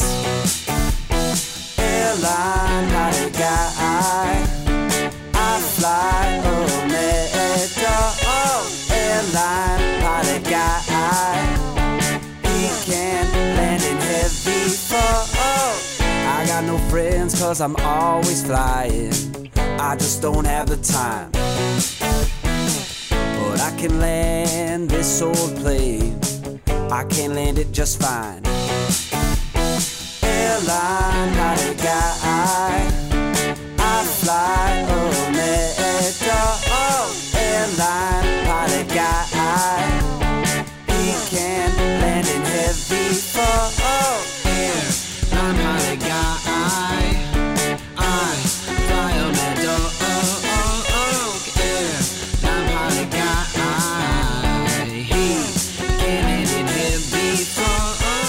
Statements, views, and opinions expressed on the Airline Pilot Guy podcast may not represent the views, opinions, or policies of any airline, real or fictionalized, mentioned, implied, or accidentally slipped by any of the participants, guests, or feedback providers you may or may not have heard, may or may not believe you may have heard on this or any prior episode of the Airline Pilot Guy podcast.